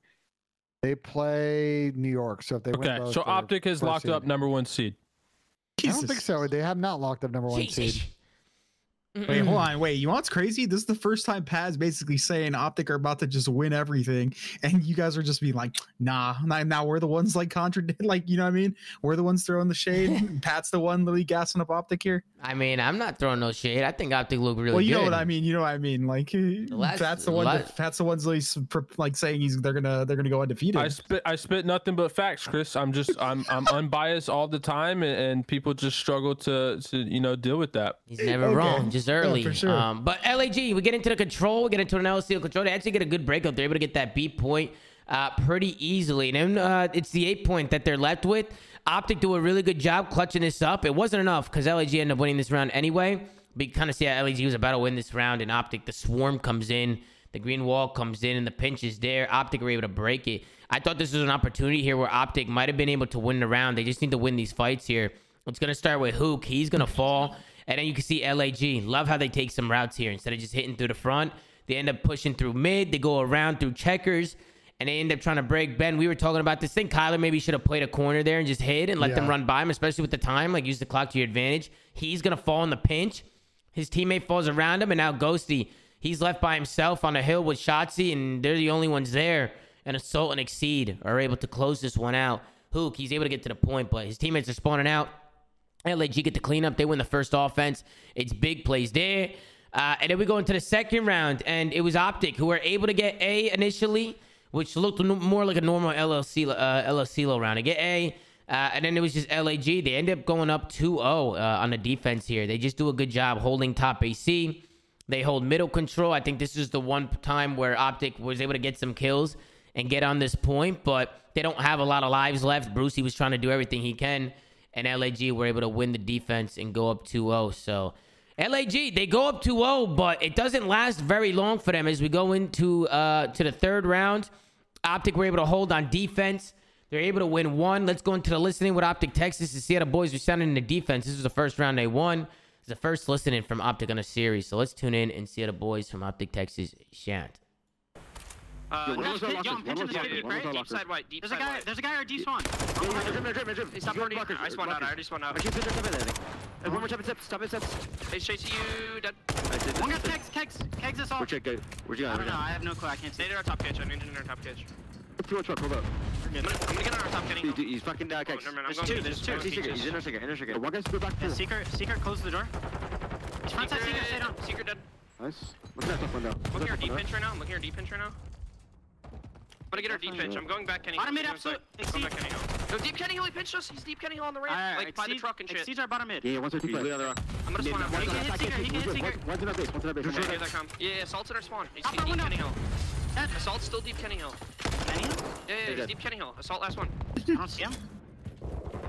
All dead. I'm picking up the right. Looking side white now. Looking side white from Kenny. I'm not their top money, dead. Don't see anything side white. You can go deeper. I'm blue. Yeah, I have the deeper. You're good. Look at our top money. Go checkers. Alrighty, so that's gonna do it for listening. How do you think the boys sound? I thought they sounded pretty good. What do y'all think? They sound pretty good, but the amount of times I hear Dan Ghosty say Kenny Hill is killing me, bro. I get the calm. I know why. I wonder what Kenny did to him up there. What did Kenny do to them? Can't they just call it the Hill, bro? Can they stop calling Kenny Hill? Yeah, he's back Kenny Hill. No, he stopped Kenny Hill. I'm like, dude, Dan, holy shit. And then one thing I noticed with Optic going into the next, they win the defense, they go into the offense. One thing that they kept doing was just even with no kills, they just kept doing this. They just kept jumping onto this box, and I don't mind the play because you're forcing LAG to jump out, right? Like I think that's the goal here is like get on the point and make LAG panic. And it just seemed like every time they did it, they would get like a kill or two, but LAG was able to hold on strong. Do you guys like the play there from Optic? Maybe? Okay, so they did it a few times. Yeah, the simple strat They're here doing it is again. you get not number 4, but you get an AR on top of the pool stairs where number 4 is. That guy essentially has the entire cross to your right side. He can see the keg alley, tools, and he basically is a guardian angel for the guy in the box. The problem is, if you don't have the right side pushed out, the guy in the box can easily get shot, or the guy can push out the vans and shoot him through the box or flank him on the right side. That's a good play if they have the right side pushed out. If they don't have the right side pushed out, it's probably not going to draw much, ticks because they're just going to shoot you in the side. But yeah, I mean, I think that's a good play. It's just not when they did it. Yep. I mean, they're doing it again right here, right? So it's going to be Shotzi this time. He's going to get on the point. Exceeds actually the only guy in the pinch. I mean, if Optic can just get this guy in the pinch, they're golden. I mean, I don't mind it if they get on the box, if somebody's looking over like these back stairs area. Like if you get a clean wipe, but you could get somebody on the box, you could get somebody on these stairs, kind of like where Brucey is right now. You could see the whole cross and everything. It's really easy to lock down this B point. So I can understand what they're trying to do. Wait, is this G8? Any pros in chat? You guys can cap from the left side of the God boxes. So like most people sit behind them, Tom, like the stack of boxes where they kept going to. Yeah. You could sit on the left side of it and like hug it and like capture the point. Like the left side of shots. On the left side of the box? Yeah. I knew that. You can actually sit on the left side of it. It's kind of in the open. Your left is exposed. It's not G8 though. I don't think that's G8. Yeah, because you would essentially just be taking that gunfight, but it would stop you from getting shot from the right side, like I said, because they never had the AC in the right side control. So I don't know. It could have been the play in that scenario. Either way, I think they were just desperate to try to cap, and they couldn't get these guys out of the AC side of the map, so they were just trying anything to make them tweak, and they just never bit it. They never bit, dude. They never did. Yeah, and then one play over here I saw from Ghosty. I mean, granted, they still got the 8 point. They still went around. Right here, though, I think Ghosty needs to hold this, bro. Like, off this kill, like, Ghosty should literally dive to, like, this rock here or, like, this hut and, like, keep them here. He ends up hitting the back button here. He runs backwards. So he can even play that head glitch right here, like the head glitch right next to him. Like he can even play the little box heady on the wall. But instead, he ends up backing up, and it kind of gives himself bad timing, and it just allows LAG to just run out, especially with a teammate coming behind him. I feel like with a teammate coming behind him, he should just keep holding this here. You should back up to the radio or the rock, Tom, and then I don't know if he didn't have his trophy yet. I don't think so. He wouldn't have. You would have to dodge. No, I don't think he should back up, Ben. I think it's the opposite. I think him backing up is fine, but he needs to just play the site. Like they know he's in there anyways. Like just play in the site, have number 4 come in and look over you. Like he could have, like the number 4 could have either ran up the rocks and got an angle on like the mound, and then, or he could have gone to like the party metal stairs and watched over him. Dan just needed to play his life and like maintain the central control, because number 3 obviously has got B. Number 2, he kind of had bottom pool, but I think they just get bad timing and then they just run up the site. I mean, personally, I don't think he should run back. 2 dead. You got them pinned. You know where they are. They're literally in the spawn. You have a teammate filling in behind you. I mean, sit on the main heady here. It's literally a god head glitch. It's so hard to kill people off that head glitch. Yeah. I'm not saying necessarily back up. I'm saying play the point, whether he's playing the box or like just anywhere, like off angling inside the actual like control point. I mean, it's nitpicking, but it's like little things, you know, because they could have pinned LAG back here and won the game in 20 seconds, but instead LAG get onto the 8 point. They capped the 8 point, and now Optic, they got to hold for another minute. You know, obviously Optic still won the map, but you know, little things like that. I think right there, Dan Ghosty should have kept them pinned. You know, don't be scared to challenge. You know, he's a good player. I feel like he should just keep him pinned, and he's got a guy coming up behind him, and they got 2 dead. So he ends up turning around, whatever. He gets some bad timing. LAG were able to get onto that 8 point. Then Exceed. Same thing with Exceed. I did not like this play. I didn't like this. He does a great job getting up here. He gets up here. That's 2 dead. But where are you going, brother? Where are you going? Stay up there. Stay up there. Keep watching these guys on the cross. He ends up tagging these guys. And I'm like, okay, if you're going to jump down and tag them, at least get on the point. At least stack the point with your team. He doesn't even do that. He looks like he's undecided. He tries to go stack, then he gets stunned. Then he tries to dip back. He tries to turn around. Just indecisiveness, man. Like, pick something. Are you spawn killing or are you stacking? And I think he did nothing, Tom. I think he the should most definitely hold hill there. unfortunate. He should keep holding this without a doubt, bro. I think he should have played the hill and like late jumped up after like he regen, because the players on the point would call out if a guy went top mound. But the blind spot that he had that he obviously didn't account for is the fact that somebody's going to flank around the bottom side of the mound or the Kenny Hill, as Optic like to call it. And he ends up getting shot in the back from that angle. But yeah, I think he should have like just finesse that area, like a late comeback, late peek, jump back up late, like just play off your teammates' information, like play out, like you get this first blood. All right. They know you're there, but like they have to cross this sideline. The only sideline that they don't have is the back. Yeah. Just play off their contact. Like, I agree. Watch your back, play off their contact. He should have stayed up there. I thought LAG could have pushed it to a map 4. He should have stayed up there and just held the cross and just trusted his teammates there. I mean, he had 2 or 3 guys pinned. And at that point, you just slow him down by doing that. And then you just allow Optic to get pushed up. And honestly, it's Huke who saves the game. So you can see a couple players go down for Optic. Huke with a big 2-piece in a corner. That's a trade that LAG needs to get, but Huke's not letting it happen. Picks up the scar, finds a third. Huke, 33 and 27. This fucking guy called game, bro. Huke just called game. Got the CSGO spray transfers, bro. He beams a guy out the window and in the same spray, doesn't stop shooting, kills another guy jumping in front of him in a trade. Like, yeah, Huke dropped nearly 40 in the control and then headed into a bots lobby after the series and started shooting some bots. I mean, this guy's literally twisting. Nah, there's no way, bro. He definitely did that for the content, bro. I don't know if it was a troll or what. That had to be for the Shotzzy content, bro. Yeah, there's absolutely no way that this guy's shooting bots, bro. Like, oh man. Yeah, but you see Optic, they win 3-0 to go look at the final score. Well, I don't know what happened to Bruce. He might have liked that or something. But any final thoughts on the series, gentlemen? Any final thoughts? I think Optic looked really good. I think LAG, again, they just, like, little mistakes, little things. They just never feel like they can never close, like, some of these series. But I think Optic are looking like one of the best teams in the game right now. What do you guys think? Think they're I want to gas them. I do all the time. Well, who was their split? Who was their stage like so far? Who did they beat? Optic? Yeah, who have they beat the stage? Because I don't remember every single match. New York, Thieves, and LAG. So that's a respectable stage. And Boston, so yeah, that's a respectable split. I know a lot of people like to strength of schedule cheese, but they beat New York and they beat Thieves, 2 teams who have had points in the game where they've looked really good. They're looking like one of the best teams going into the tournament, or well, not in the tournament, but in the game right now. Yeah, for LAG, unfortunately, I think just. They haven't gotten any positive momentum. I know they crashed out of the major. Obviously, the hand issues at Alec didn't help, but Since then, they just winless right now. They look lost as a team. It's not looking like it gets any better for them. So hopefully they can make a losers run and make this exciting and maybe put themselves in the chance picture. But it's tough sledding for the team right now. Pat, any thoughts on the series? Yeah, is Huke? He's been their best player, right? I feel like the Highest stage KD. he has been insane. He's been probably the best player of the entire stage. Yeah. Like He not has even just them. He has been going nuts this stage. He's been going crazy. He's absurd. Why do you ask, I mean, Pat?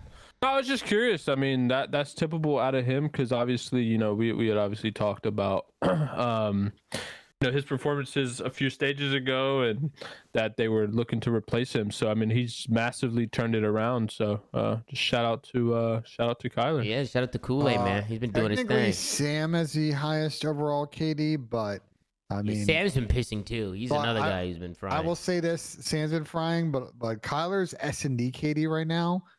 It's insane. This is real. This is real, chat. I'm not making this up. Through like the couple of matches they played, he's at 2.41 right now in search. Yeah, that's insane. That's which nuts. is like nuts. So especially with how many searches he's played. Yeah. That's crazy. But I think for Optic, you got to feel good about your team right now. They got one more match to stage, and they just got to pull up to Columbus and execute what they're doing. If they do that, they're going to make another grand final and probably win. So just translate to lane, and you should be good.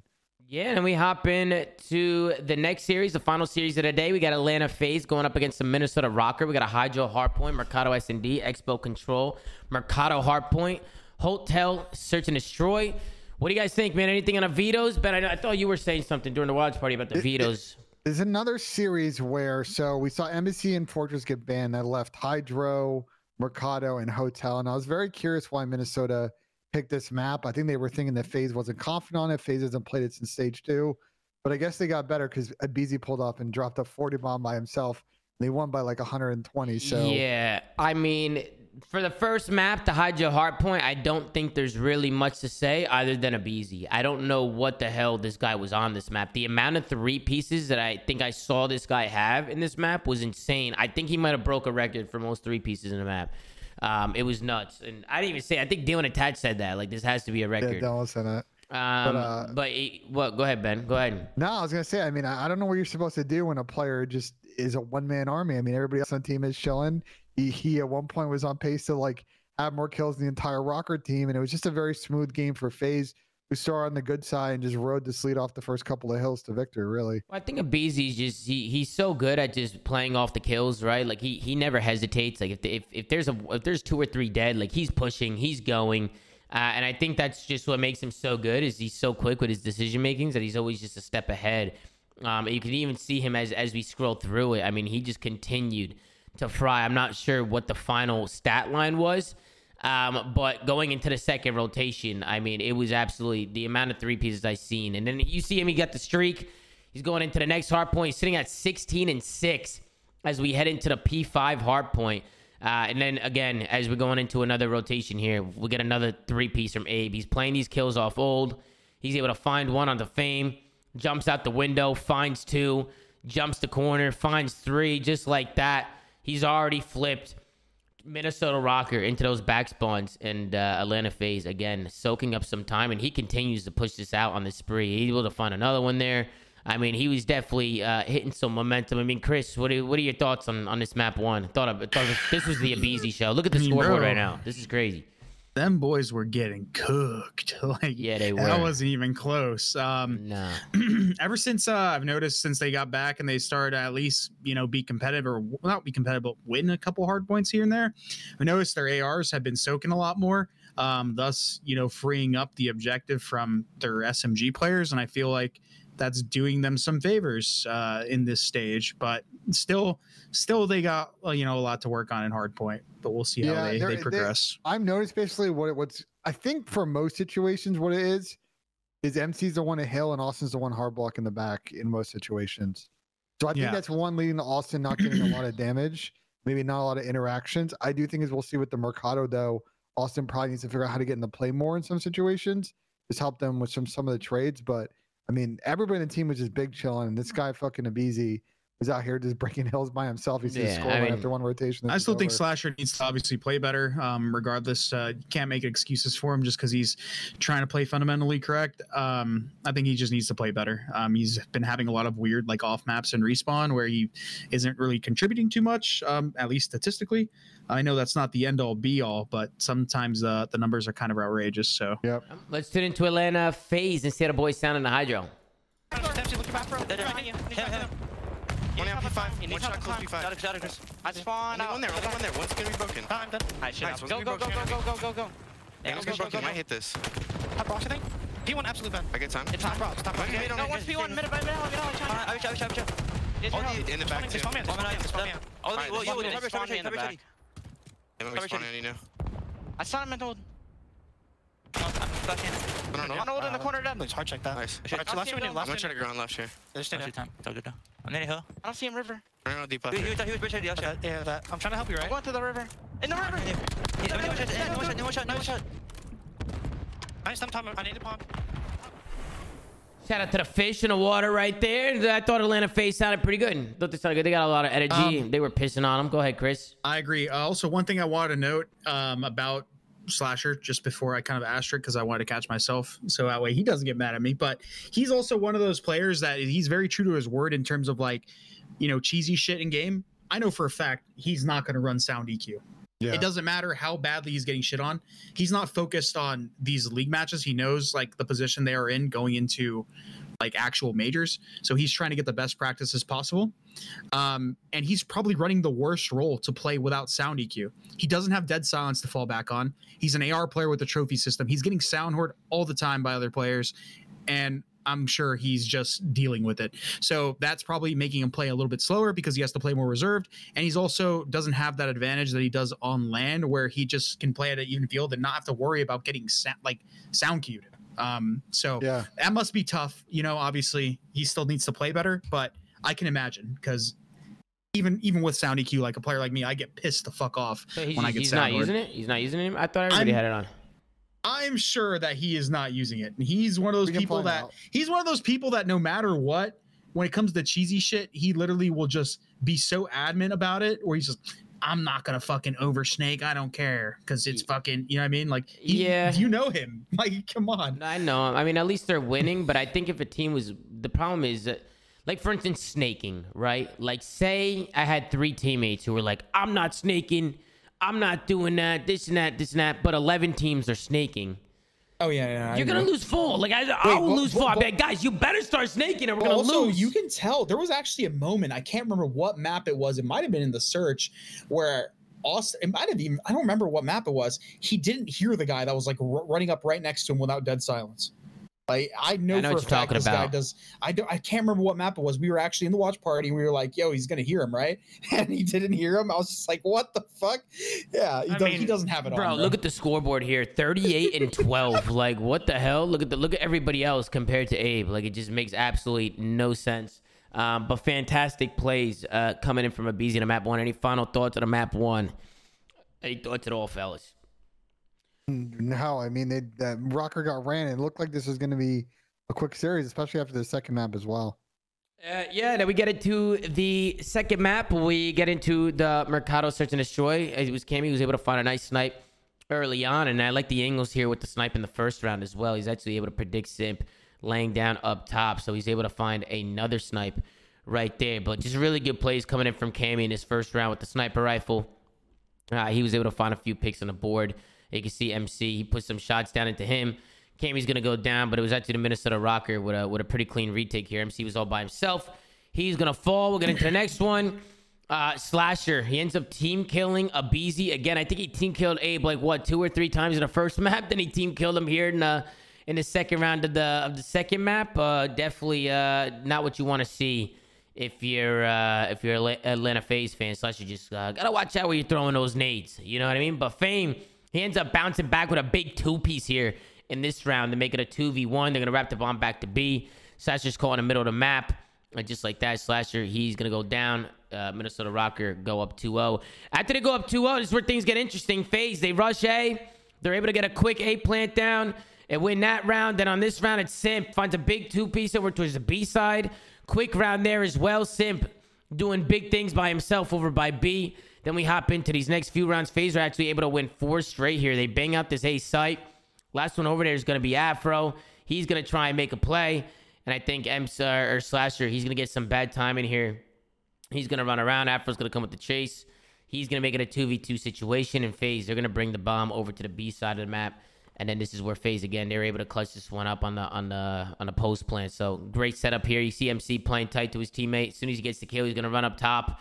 And there's not much Cammy can do here. Good teamwork from the Atlanta FaZe boys.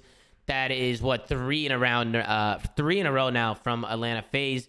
And then we go into the 6th round. FaZe end up falling. Abe is actually going to be the first one. What do you guys think about this sniper from MC here, from Selling? You think this is a good snipe here or no? Some people are saying this snipe is ass. What do you think, Chris? I don't use it enough because I was just under the assumption it wasn't like allowed. Because like it's a semi-auto. You can shoot it really fast, but apparently it aims in super slow. Like Donnie was saying, it's terrible. So I'm confused. Is, but like how often, dude? How often are you quick scoping? Like actually should be quick scoping. Yeah, probably not that often. But you still want to be able to aim in at a pretty good pace, though. You know what I mean? Like you don't. I mean, I guess it's just like. Yeah, I mean, if you're quick scoping, like you're just trying to bail yourself out of a situation. Most of the time, you're just picking an angle and hard aiming when you come around corners. I mean, I don't know. It's weird. I mean, if Celium's using it, bro, I trust this guy to find the absolute cheese. So, like, if he's using it, it's got to be good. He's definitely a cheese connoisseur, but as much as a cheese connoisseur, good place from Rocker in this round. They retake big from middle. Play. They hop the bomb. Wait, Tom, what was that song you were listening to? Cut the mozzarella. Cut the mozzarella. Cut the motherfucking mozzarella. You know what I mean? This was a really big round here from Fame. Love the one-on-one win here. If he doesn't win this gunfight right here, I think they lose this round. You can see Minnesota, they're gonna hop on a bomb, and Fame is actually gonna take down Simter. He ends up snapping on him right there as well. So really good shots coming in from Fame. We go into the 3-4 round. This is a good retake from FaZe. You can see the bomb gets wrapped back to B. It's a 3v3 situation. I think Bance needs to play a little bit tighter here. I think he goes a little bit too rogue. He pushes out the back alley, tries to get pushed out into like a little off angle, to like a little off corner, but MC, he ends up checking it. Can you back up? Did MC, like, MC kept coming down and slowly preeming it? Like, when did he actually see Ben? I mean, he was just preeming it to see if Ben pushed, but I mean, even right here, like, even if he stays behind the boxer, you can see the red dot pop up through the wall in that spot. So you got to be careful there. Just back up and see. I'm just curious if Ben he just L-triggered. No, he didn't shimmy it, bro. He just kept like L-triggering. He kept L-triggering the stairs angle. I mean, fair play. It's impressive that he kept like committing to it. It's just, bro, he fucking sells a maniac, bro. Like, he didn't shimmy it. Bance never showed himself there. He was down the whole time. MC was just reading just a fucking maniac, bro. Like, well, it was a great opener and a lot of next year retake, which is a hard setup to break. So, but Rock can get back in this one. Yeah, so they're actually going to try and Atlanta FaZe, they're actually going to try and play towards B here. So 4v4 situation, the streak's going to go down. The problem is, as the streak's coming down, Simp gets blooded with the bomb. So the streak's going to come down, they're going to get the info.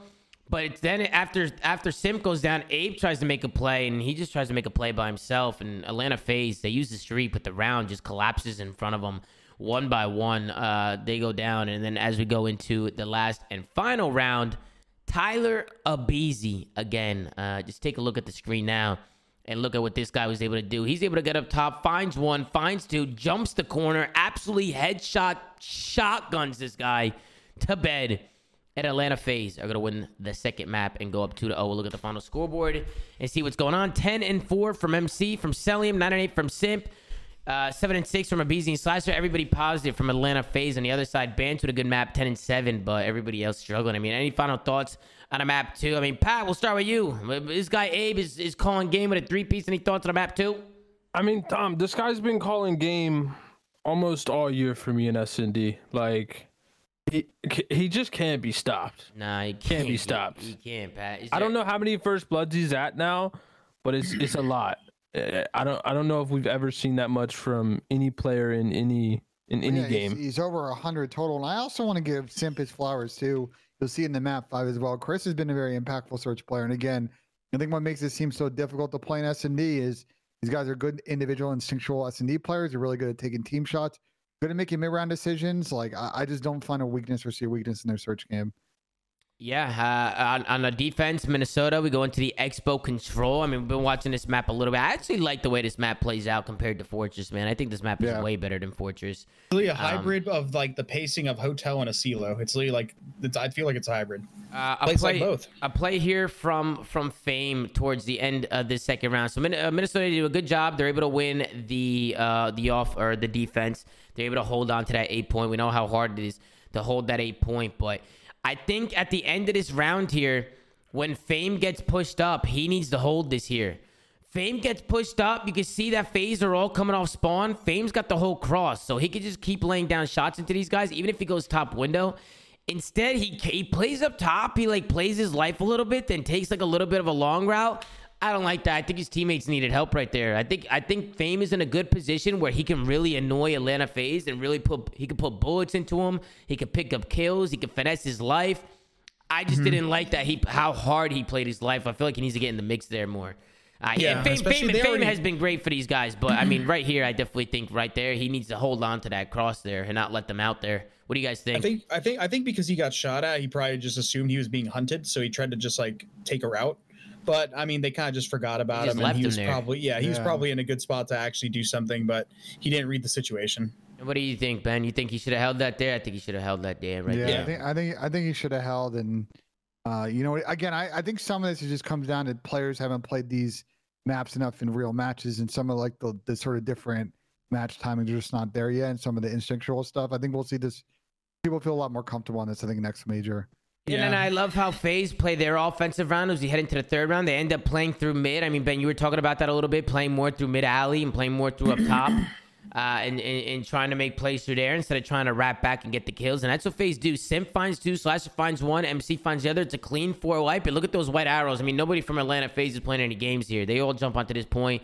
They get a stack, and look how fast that 8-point goes up when all 4 people are on the point. Fantastic plays coming in from Atlanta FaZe, but it looks like a classic Abizi Simp bang out from Black Ops 4. They just literally flooded a lane and just gunned everyone and then got on the point. Yeah, no, it was a really good play. I also like that MC got on the blue box, snaked it. Obviously, we don't like tipping snakes. I agree with y'all, but he was cutting them off when they were coming from the driveway side. I think it was just a really good execute from them.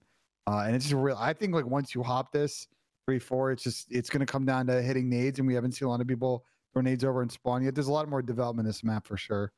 Yeah, and then I thought Benjamin Bance at the end of this one just goes absolutely massive for these guys. I mean, you can see they already got 2 ticks on B. They already are on A. They already were able to get that B point. And it was Bance who was that guy that was able to get in here. You can see just how close like these guys are spawning. Like, even number 8, Slasher, he spawned like in that bottom right corner, like so close to this 8-point. But Cammy, he's able to get on and get a guy 1 shot, and then it comes down to Benjamin Bance. Bance is going to be that guy who works around. He's going to try and be a little sneaky here, try and be a nuisance here in the side of Atlanta FaZe. Some nice shots into Slasher, jumps the corner, finds a Beezy, and just like that, with 2 dead, Bance is able to collapse on a point. So Bance, he takes the route, plays his kills. Fantastic play from Benjamin Bance right there. I thought that was just a really good individual play there. He was the one who was able to help his team get onto that 8-point. And then we get into an overtime. Minnesota, they're obviously left on a defense. FaZe to get that B point. And then Minnesota, you can see as I skim through it, how they're just able to set up around this 8-point, constantly pushing out that low left area, forcing Atlanta FaZe to OE and play through mid. And Atlanta FaZe, they were just never able to push Minnesota Rocker back and get this 8-point. There's a couple times it got close, but if you have subs just like living in this mid-hut area of the map, I mean, I don't know callouts too much in this map yet, but if you just get subs pushed up in that hut and you can constantly just switch up your angles and stuff, it is really, really hard to cap A. So really good plays from the Minnesota Rocker. They ended up clutching up the map 3.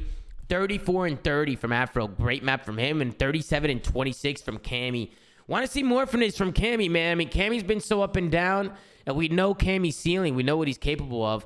I mean, Pat, what's going on with Cammy, man? I feel like this guy, he was literally a superstar. Now he's just, sometimes that ceiling comes out and sometimes it doesn't. I just feel like if Cammy can get back on that consistency, where he's doing this, every other map, I think he could really help these guys out a lot. What do you think? I agree with you, Tom. I'm actually, I kind of bet on that as well. I put Cammy in my fantasy lineup for this major. Unfortunately, I mean, like you said, we didn't see it in the beginning half of this major, and then he has stints, right? He has maps where he's like, he absolutely goes off. But I mean, I don't want to say it's just him, because this entire Rocker team has struggled with consistency this honestly entire season. But yeah, when we look back at like what this guy could and has done in the past in titles, like if he could even get back to like 80% of that consistently, I mean, he's a force on the map. So I think it's still a waiting game, right? We're just waiting for when that will come back, and hopefully it does. Yeah, I mean, it's not to make excuses for the guy, but we're also playing a game where like the AR role, like there's only a couple players that can consistently just like pop off with the AR, being like Cell, Dashy, to name a few, Scrap. Like outside of that, the AR is very hard to stand out. I mean, we're playing a low skill gap game, and although he didn't have the best Vanguard season, I mean, like he was really good at Cold War, and that game notoriously had a pretty high skill ceiling in comparison to the last two games we played. So, I mean, he's just playing in a game where the ARs just unfortunately take a back seat. I mean, we're already seeing it. FaZe is evolving their gameplay. They're having Cell kind of sit in the hill a little bit more and get away from those cuts at times and have the SMGs free flow a little bit more. So, I mean, it's just hard to shine in that role, bro. You're just getting sound all the time with the trophy, and yeah, difficult. Yeah, I mean, I also I'm hard on certain people because I think highly of him. You know, like Cammy's definitely like he's a superstar player. Like I feel like he can consistently fry if he wants to. You know, it's just about getting back to that form. It's even like Huke, right? Like when Huke was inconsistent, like one thing I always said was, well, bro, it's Huke, bro. Like we know what his ceiling is, and if he could just get back to that form, get back to that momentum, like you know how deadly he can be, and he's doing it now. I just want to see Cammy like get back to what I know he can do. So. Just going to be paying close attention to him. But as we head into the hard point, things get interesting here, man. Atlanta FaZe cannot hold a single hill on this map. They couldn't hold a hill. Nobody wanted to win this one towards the end, bro. Yeah, I mean, we'll go into the P4. You can see FaZe, they're here early, but it's going to start with Simp. He's going to die parking lot. Then Abizi's going to die parking lot. Now you got two guys left by himself. I just don't know what FaZe was doing on the rotation here. They looked like they were just like a little scattered, and it looked like they didn't know what to do. Slasher, he ends up getting picked. Abizi ends up trying to go around and try and flank him. But you can see Simp, he kind of gets caught out here in the middle of the map. I just want to see Simp play tighter there. Like, he doesn't need to jump out and go rogue there. Like, just hold across the hill. Like, don't overcomplicate things. He should sat on the cart. They had a 4v2 still, even after all these chows. Yeah, they were good. They got a blood. I mean, they killed somebody parking lot. They just took two single chows, and now they got broken. Like, yeah, two single chows. They didn't play tight enough, and they didn't really work any crossfires there, and then they ended up falling in that one. So Minnesota Rocker, again, was able to break. And then we go into the P5, and Minnesota break again. You can see that Atlanta FaZe is there. It starts with Bance, who was actually able to sneak up dark with his teammate Afro. Two go down. Bance is able to find one and play his life. And as Bance is playing his life here, the rest of his team are able to get pushed up on a map. I think Benjamin Bance right here needs to get traded. I mean, you have two dead. The last guy's one shot right outside the corner. Trade this guy, bro. Push this guy. Don't let him just sit there. But instead, nobody pushes him. He stays alive. He plays his life. Then he's able to find another one. His teammates come in for the flood, and that's another break for the Minnesota Rockers. So Atlanta FaZe, two hard points in a row now, where they get there early and they just don't do anything with it. They don't execute. It's good plays from the Minnesota Rocker. And then we go into the P6 hard point, and I thought Bance was just going absolutely rogue in this one. He's 13-9 now. He's going to get in there after Afro. He finds one, gets back in there, finds two, and Bance is actually able to stay alive for most of his hard point as he continued to find kills onto these guys. So Benjamin Bance, man, really showing out for the Minnesota Rocker. He's really doing his thing in the hard point. Afro and Bance had a Boston Afro and Bance. Yeah, map. Afro too. Yeah, Afro too. Something I want to touch on in terms of FaZe, I feel like something that gets these guys in trouble a lot is these guys know how talented they are. I know this might seem weird, but they understand how good of like mechanical skilled players they are, that they often will just take a chow that is just unnecessary because they just like, I could probably win this. And it's like they're in a situation where the guy's at the advantage and like, oh, I'm gonna take this chow, and they'll lose it and they'll just throw away like a situation where they could have maybe waited for a teammate or just waited the player out and probably benefited. They just need to watch how they need to, I guess, maybe put some respect on their opponents sometimes when they play. I also think, Chris, that they have a problem on this map, especially on P2s as well as on P6 on this map. There's one guy allowed to get 3 kills either on a break or rotation, and they can never find the last guy in house. They take 2 single chows, and suddenly what was like a 4v1 becomes like a 2v1, and now you're playing your lives because you're getting pinched in. Like, they just don't execute this map clean enough at times, and I think that's why, sometimes they're in their flow state, and we see on the P6s and 7s, they cruise and they blow this map out, but they play some of these mixy endings, and it always comes down to like a P3 or P4, and they end up either blowing a rotation or getting broken on some miraculous piece. And this is another broken hill for the Minnesota Rocker. Atlanta FaZe to get here early. Cammy, he's going to go down. He was the only one there. It's a 4v2 situation here. Fame is going to run through the door. ABZ's going to fly out. And then Slasher's going to chow out. And it just looked like FaZe again. Just like solo chows. ABZ jumps out front. Slasher challenges from the window. And they just kind of get mowed down. I don't think they need to do much there. Like, let Minnesota come to you. Get the trophies down. Throw some shimmies. And try and funnel them, but they end up getting picked. And the Minnesota Rocker turns a 2v4 into a clean wipe and ended up locking down some time here as well and disrupting the hold from Atlanta FaZe. And then we get towards the end of this map, and this is where things just really start to hit the hay. It was Minnesota Rocker who get there early. Atlanta FaZe were actually able to break this one because they were able to get some kills off rotation, spawn a player or 2 out. And they're able to pinch on in and swarm this hill. Love the pickup from Simp there on the guy coming off spawn. But Minnesota Rocker, they hold on. They work the trades. They get the streaks. And they were able to rotate over to this last and final hard point until, obviously, Atlanta FaZe make things interesting. They were able to get in there at the last second. But Rocker, they stay disciplined. They rotate over to the next hard point. And this one got scary, man. I'm not going to lie. They let a guy run right through mid-alley and get a first blood. And it was a 3 dead for Atlanta FaZe. And I'm thinking FaZe might be able to do this here. But Afro finds a big kill and is able to play his life there. You can see BZ, right? He wants to trade that kill. He wants to get him out of there. But it's really good plays from Afro to stay alive there. Good job there. They shouldn't have chased that kill. And I think number 8 at one point, who was it? Slasher was watching mid and he kind of had like a bad angle and the guy got through mid. So even with that chow, it was probably going to fall apart regardless. But yeah, chasing this was probably not the best idea because look, you'll see number 8, he watches mid, but he gets through. So this was falling apart regardless. Yeah, Minnesota troll, and then I felt like FaZe trolled. I felt like it was 2 trolls, 2 mistakes. Back to back, no one wanted to win, bro. And yeah, just trying to do too much, man. Trying to do too much, over-chowing, and you can see how it plays out for him. Simp, he tries to get in there at the end, but nobody from Atlanta FaZe can get there. We'll take a look at the final scoreboard. Just Minnesota working so many breaks, such a back-and-forth game. 33 and 22 from Afro. What a map out of him. 25 and 17 from Cammy as well.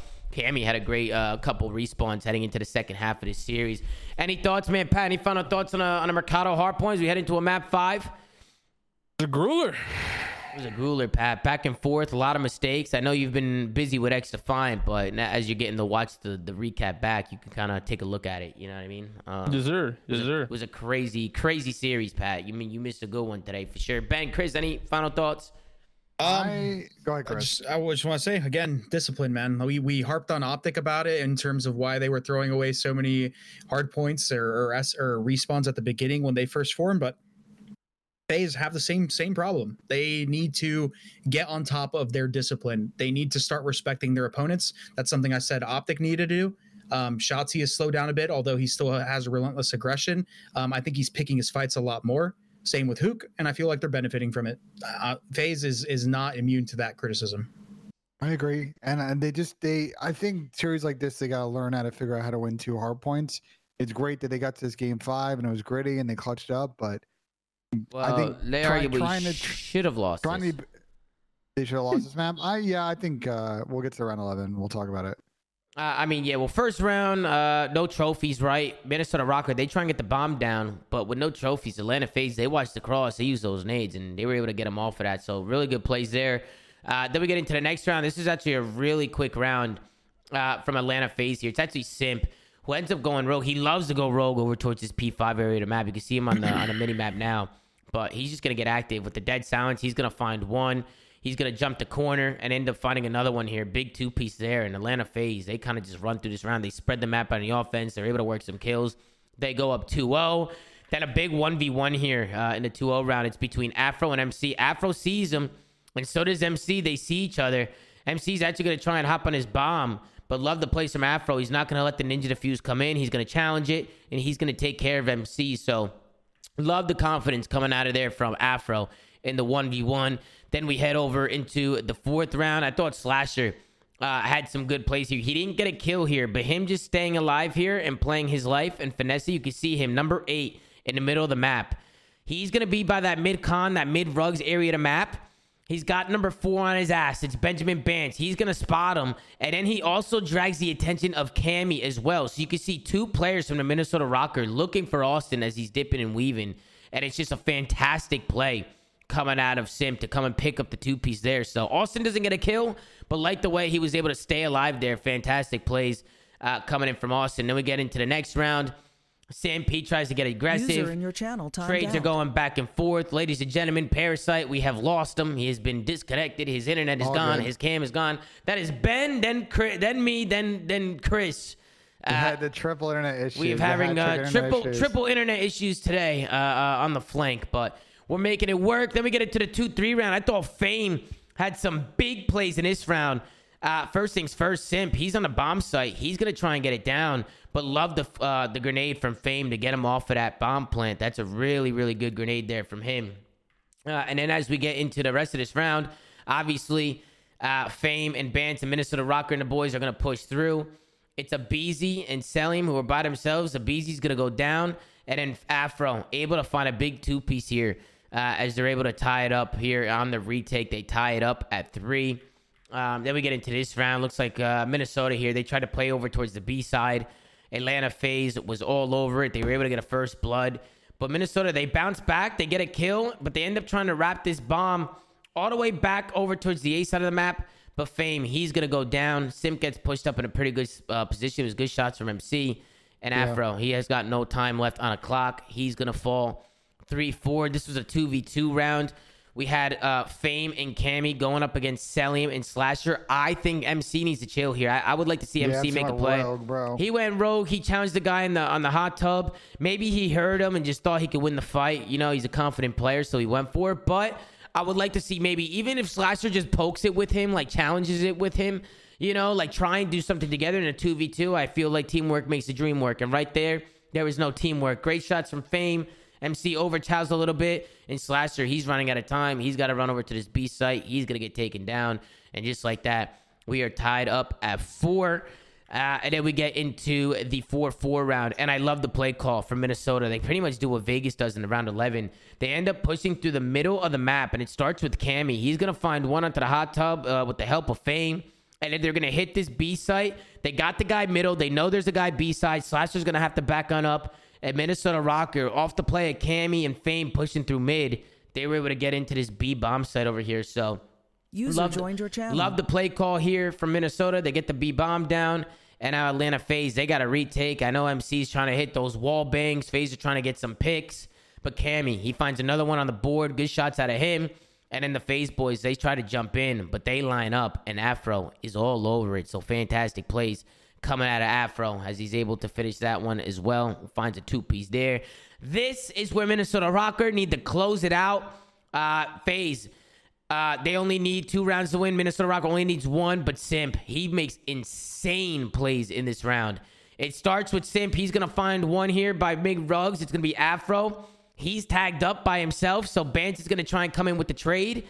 The snakes come in, but Simp, he dodges away, dodges the nade, bounces back. That's going to be 2 in a round from Simp. 4v2 situation. Simp, you could tell, just really letting him have it, playing with some confidence here as we head into the round 11. And then who is it once again making plays in the round 11? It's Simp. Minnesota Rocker, they head over towards the B-bomb site, but they end up trying to double back and make a play. I think Bance needs to try and hold his shot there. I know it's hard. He probably thought that he was standing still and could get a kill there. But this is just an angle. He's not going to get that kill there. That's just not going to happen. You would have to peel the head there, and Chris gets away. So yeah, he tries to make a play, but he ends up falling. And then obviously Minnesota Rocker with 53 seconds left on the clock, they got to try and make a play for this bomb plant. And it's Simp who gets aggressive on A because Minnesota played B off the rip. Atlanta FaZe, they kept control at A bomb site. And then obviously Abizi, he was able to find one before getting traded out. Now it's a 3v2 situation. Slasher gets absolutely incinerating. Absolutely slammed Tom on the He got slammed. He got slammed right there. Great shots for the Minnesota Rocker. 2v2 situation. Rewind that. You want to rewind that, Slay? Look at this, Pat. So Austin, he's gonna double back. Let's slow it down too. Let's slow it down and see what this looked like over here. So that's 1, 2, 3, boom. He just gets absolutely mowed down. As Slasher, he probably loses full right there, and then Minnesota Rocker. He's been playing too much X-Defiant, Tom. I can't too blame him. Too much X-Defiant, Pat. I don't like the spot from FaZe, man. Don't like it. This is a horrible spot. Horrible. Kind of cost his team the series with the spot. Cammy's not even looking. Cammy's not even with him though. One's laying down in sight and one guy's running, like playing fridge. So just like do something together. But that spot, bro. I'm sorry, I've not seen anybody. I've seen people die in that spot so often.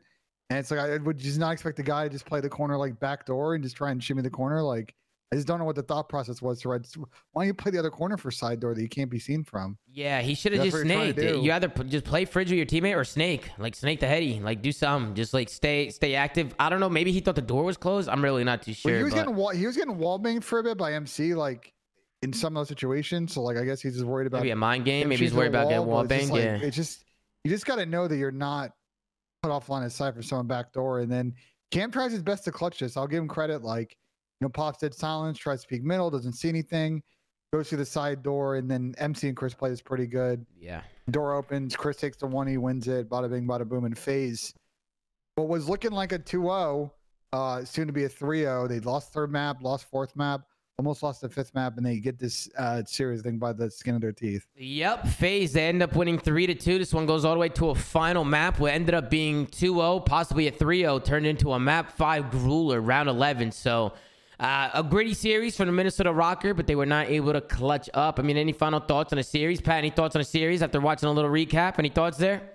I mean, honestly, Tom, I'm glad to see FaZe clutching up. Like, we can argue all day, like, whether they should or shouldn't have won, but this team we've talked about it, especially in grand finals, have struggled, right, with that resiliency, fighting with a little bit of adversary when they go down in certain situations. So I like seeing FaZe clutch up because it makes me hopeful that we'll get to see hopefully some good battles between them and Optic.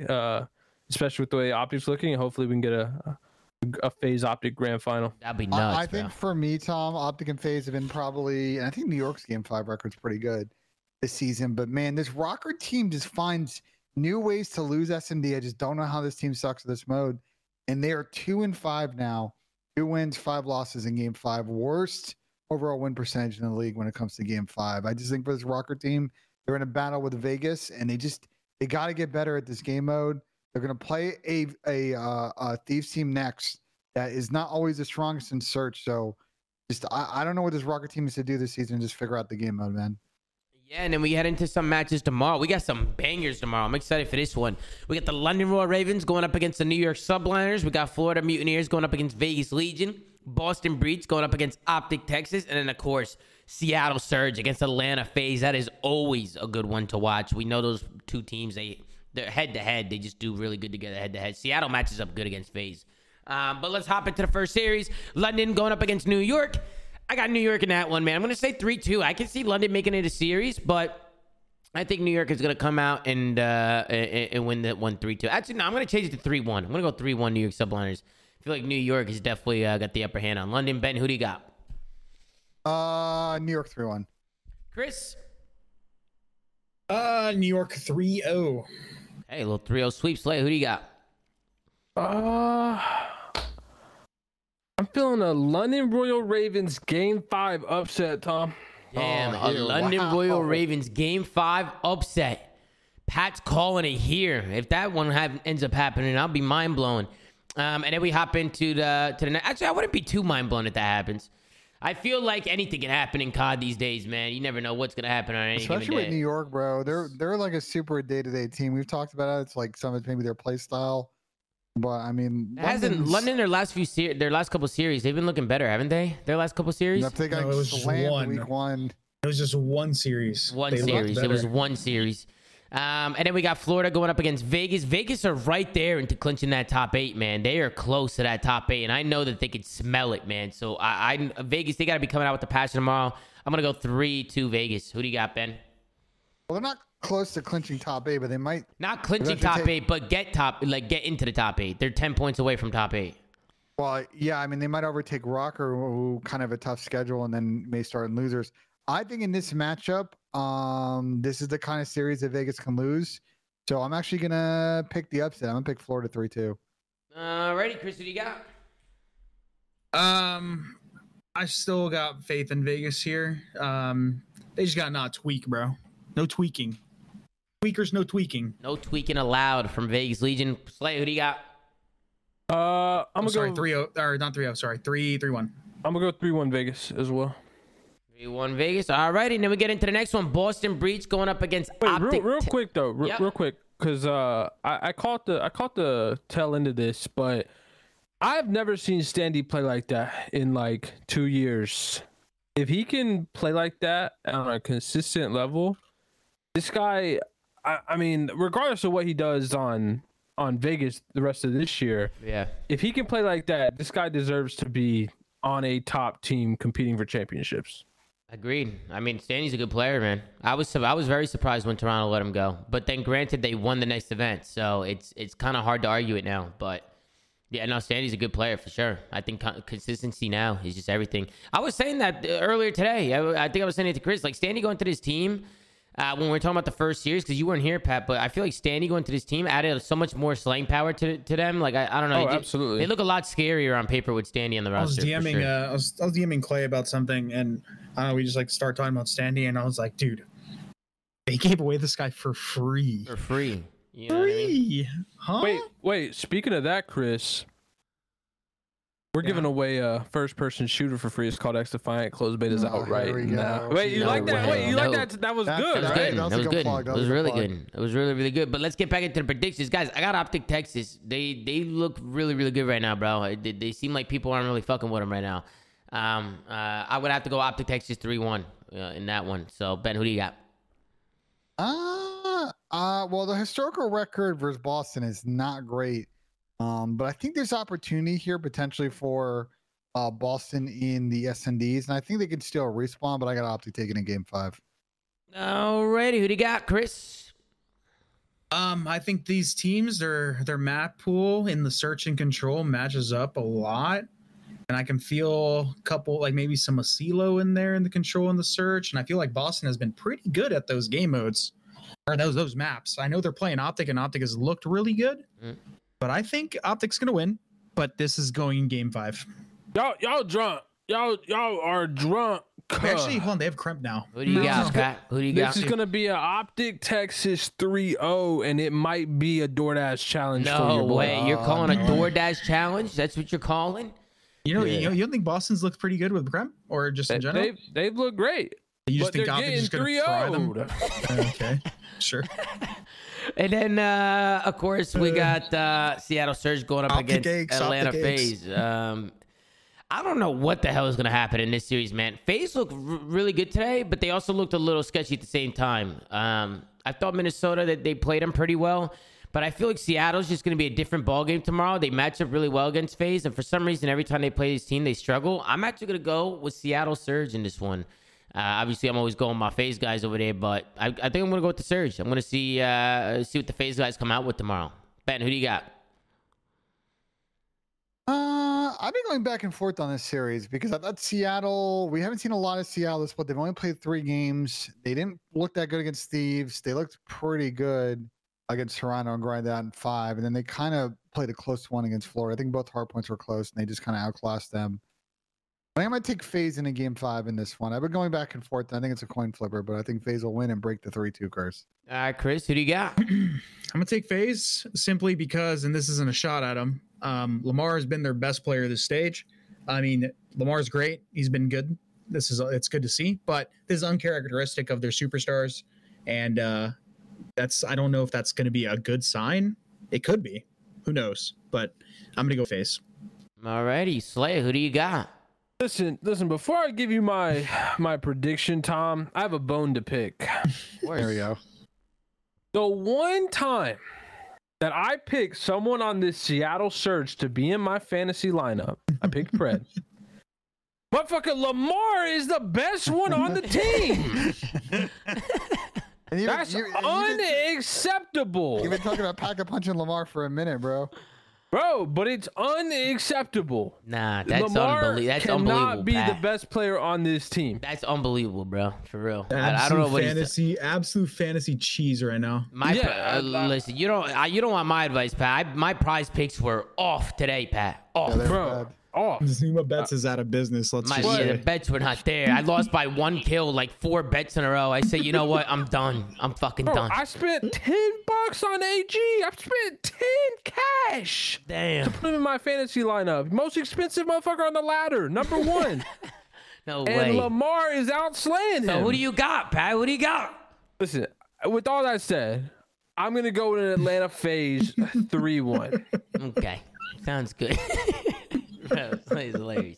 All right, Ben, why don't you put us out? Please don't miss it this time, Ben. Please don't miss it. We'll see what happens. We're all counting on you, Ben J. Get your channel point predictions up there. Slay, is he making it or what? Left or right? Where's he sinking it? He's making it. Damn, Slay's Phase 1, Ben's locked in right now. No way. If first pass supporting Optic, now he's supporting Ben. I mean, what is going? Slay's a whole new man after X-Defiant closed beta. Make sure to go check it out. You know what I mean? Chris, Parasite, what do you got? Is he making it or what? He's making it, bro. He's locked in right now. Oh, man. He's doing the cheese where he moves the ball he's wearing up. shorts, bro? With the shorts on. Bro. He's definitely He's got the new slippies on. He's got the new slippies on. I know they already smell like shit. Golfing fit. Oh, and I think he synced it. It went around. It came back and hit off the top. Yeah, he missed it. Nah, he missed that one. That one don't count. Nah, it did, but he used the wall. Like it hit the wall, bro. It came back. Like it bounced. You know what I mean? That don't. But I don't know. It still went in though. What you're saying? It like he hit it off the rim, bro. Yeah, like you can't do I don't think that matters. It was the wall cheese. The wall cheese. No way you hit it off the rim, bro. Wait, did you hit it off the side? I rolled it and it hit the left edge of the cup and just like kind of. So it didn't go in. It didn't go in. He missed it. He missed it. It looked like it went in, though. He missed it. Yeah, because it rolled down the right side, Ben, like you made it. Ben, it's okay, Ben. Keep your head up. Sometimes in life you're gonna fall down, but it's not. You can't give up. You look defeated, Ben. You look defeated. Nah, I'm just tired, to be honest. You're tired? It's been a long day? All right. Well, let's get out of here, then. It has been a long day. I appreciate everybody who's been tuning in. We obviously got more matches tomorrow, so we'll see you guys tomorrow. Make sure to like, comment, subscribe if you're watching on YouTube. Anchor.fm/theflank to check out all the audio sites we're on. And go follow @theflank on Twitter. Gert's doing a phenomenal job running socials. And make sure to check out for that website coming out very, very soon. So make sure to be on the lookout for that. We're going to have merchandise on there as well. So really, really excited for that. Take care. Brush your hair. And we'll see you guys tomorrow on the next episode of The Flank, man. Take it easy. Peace. Peace.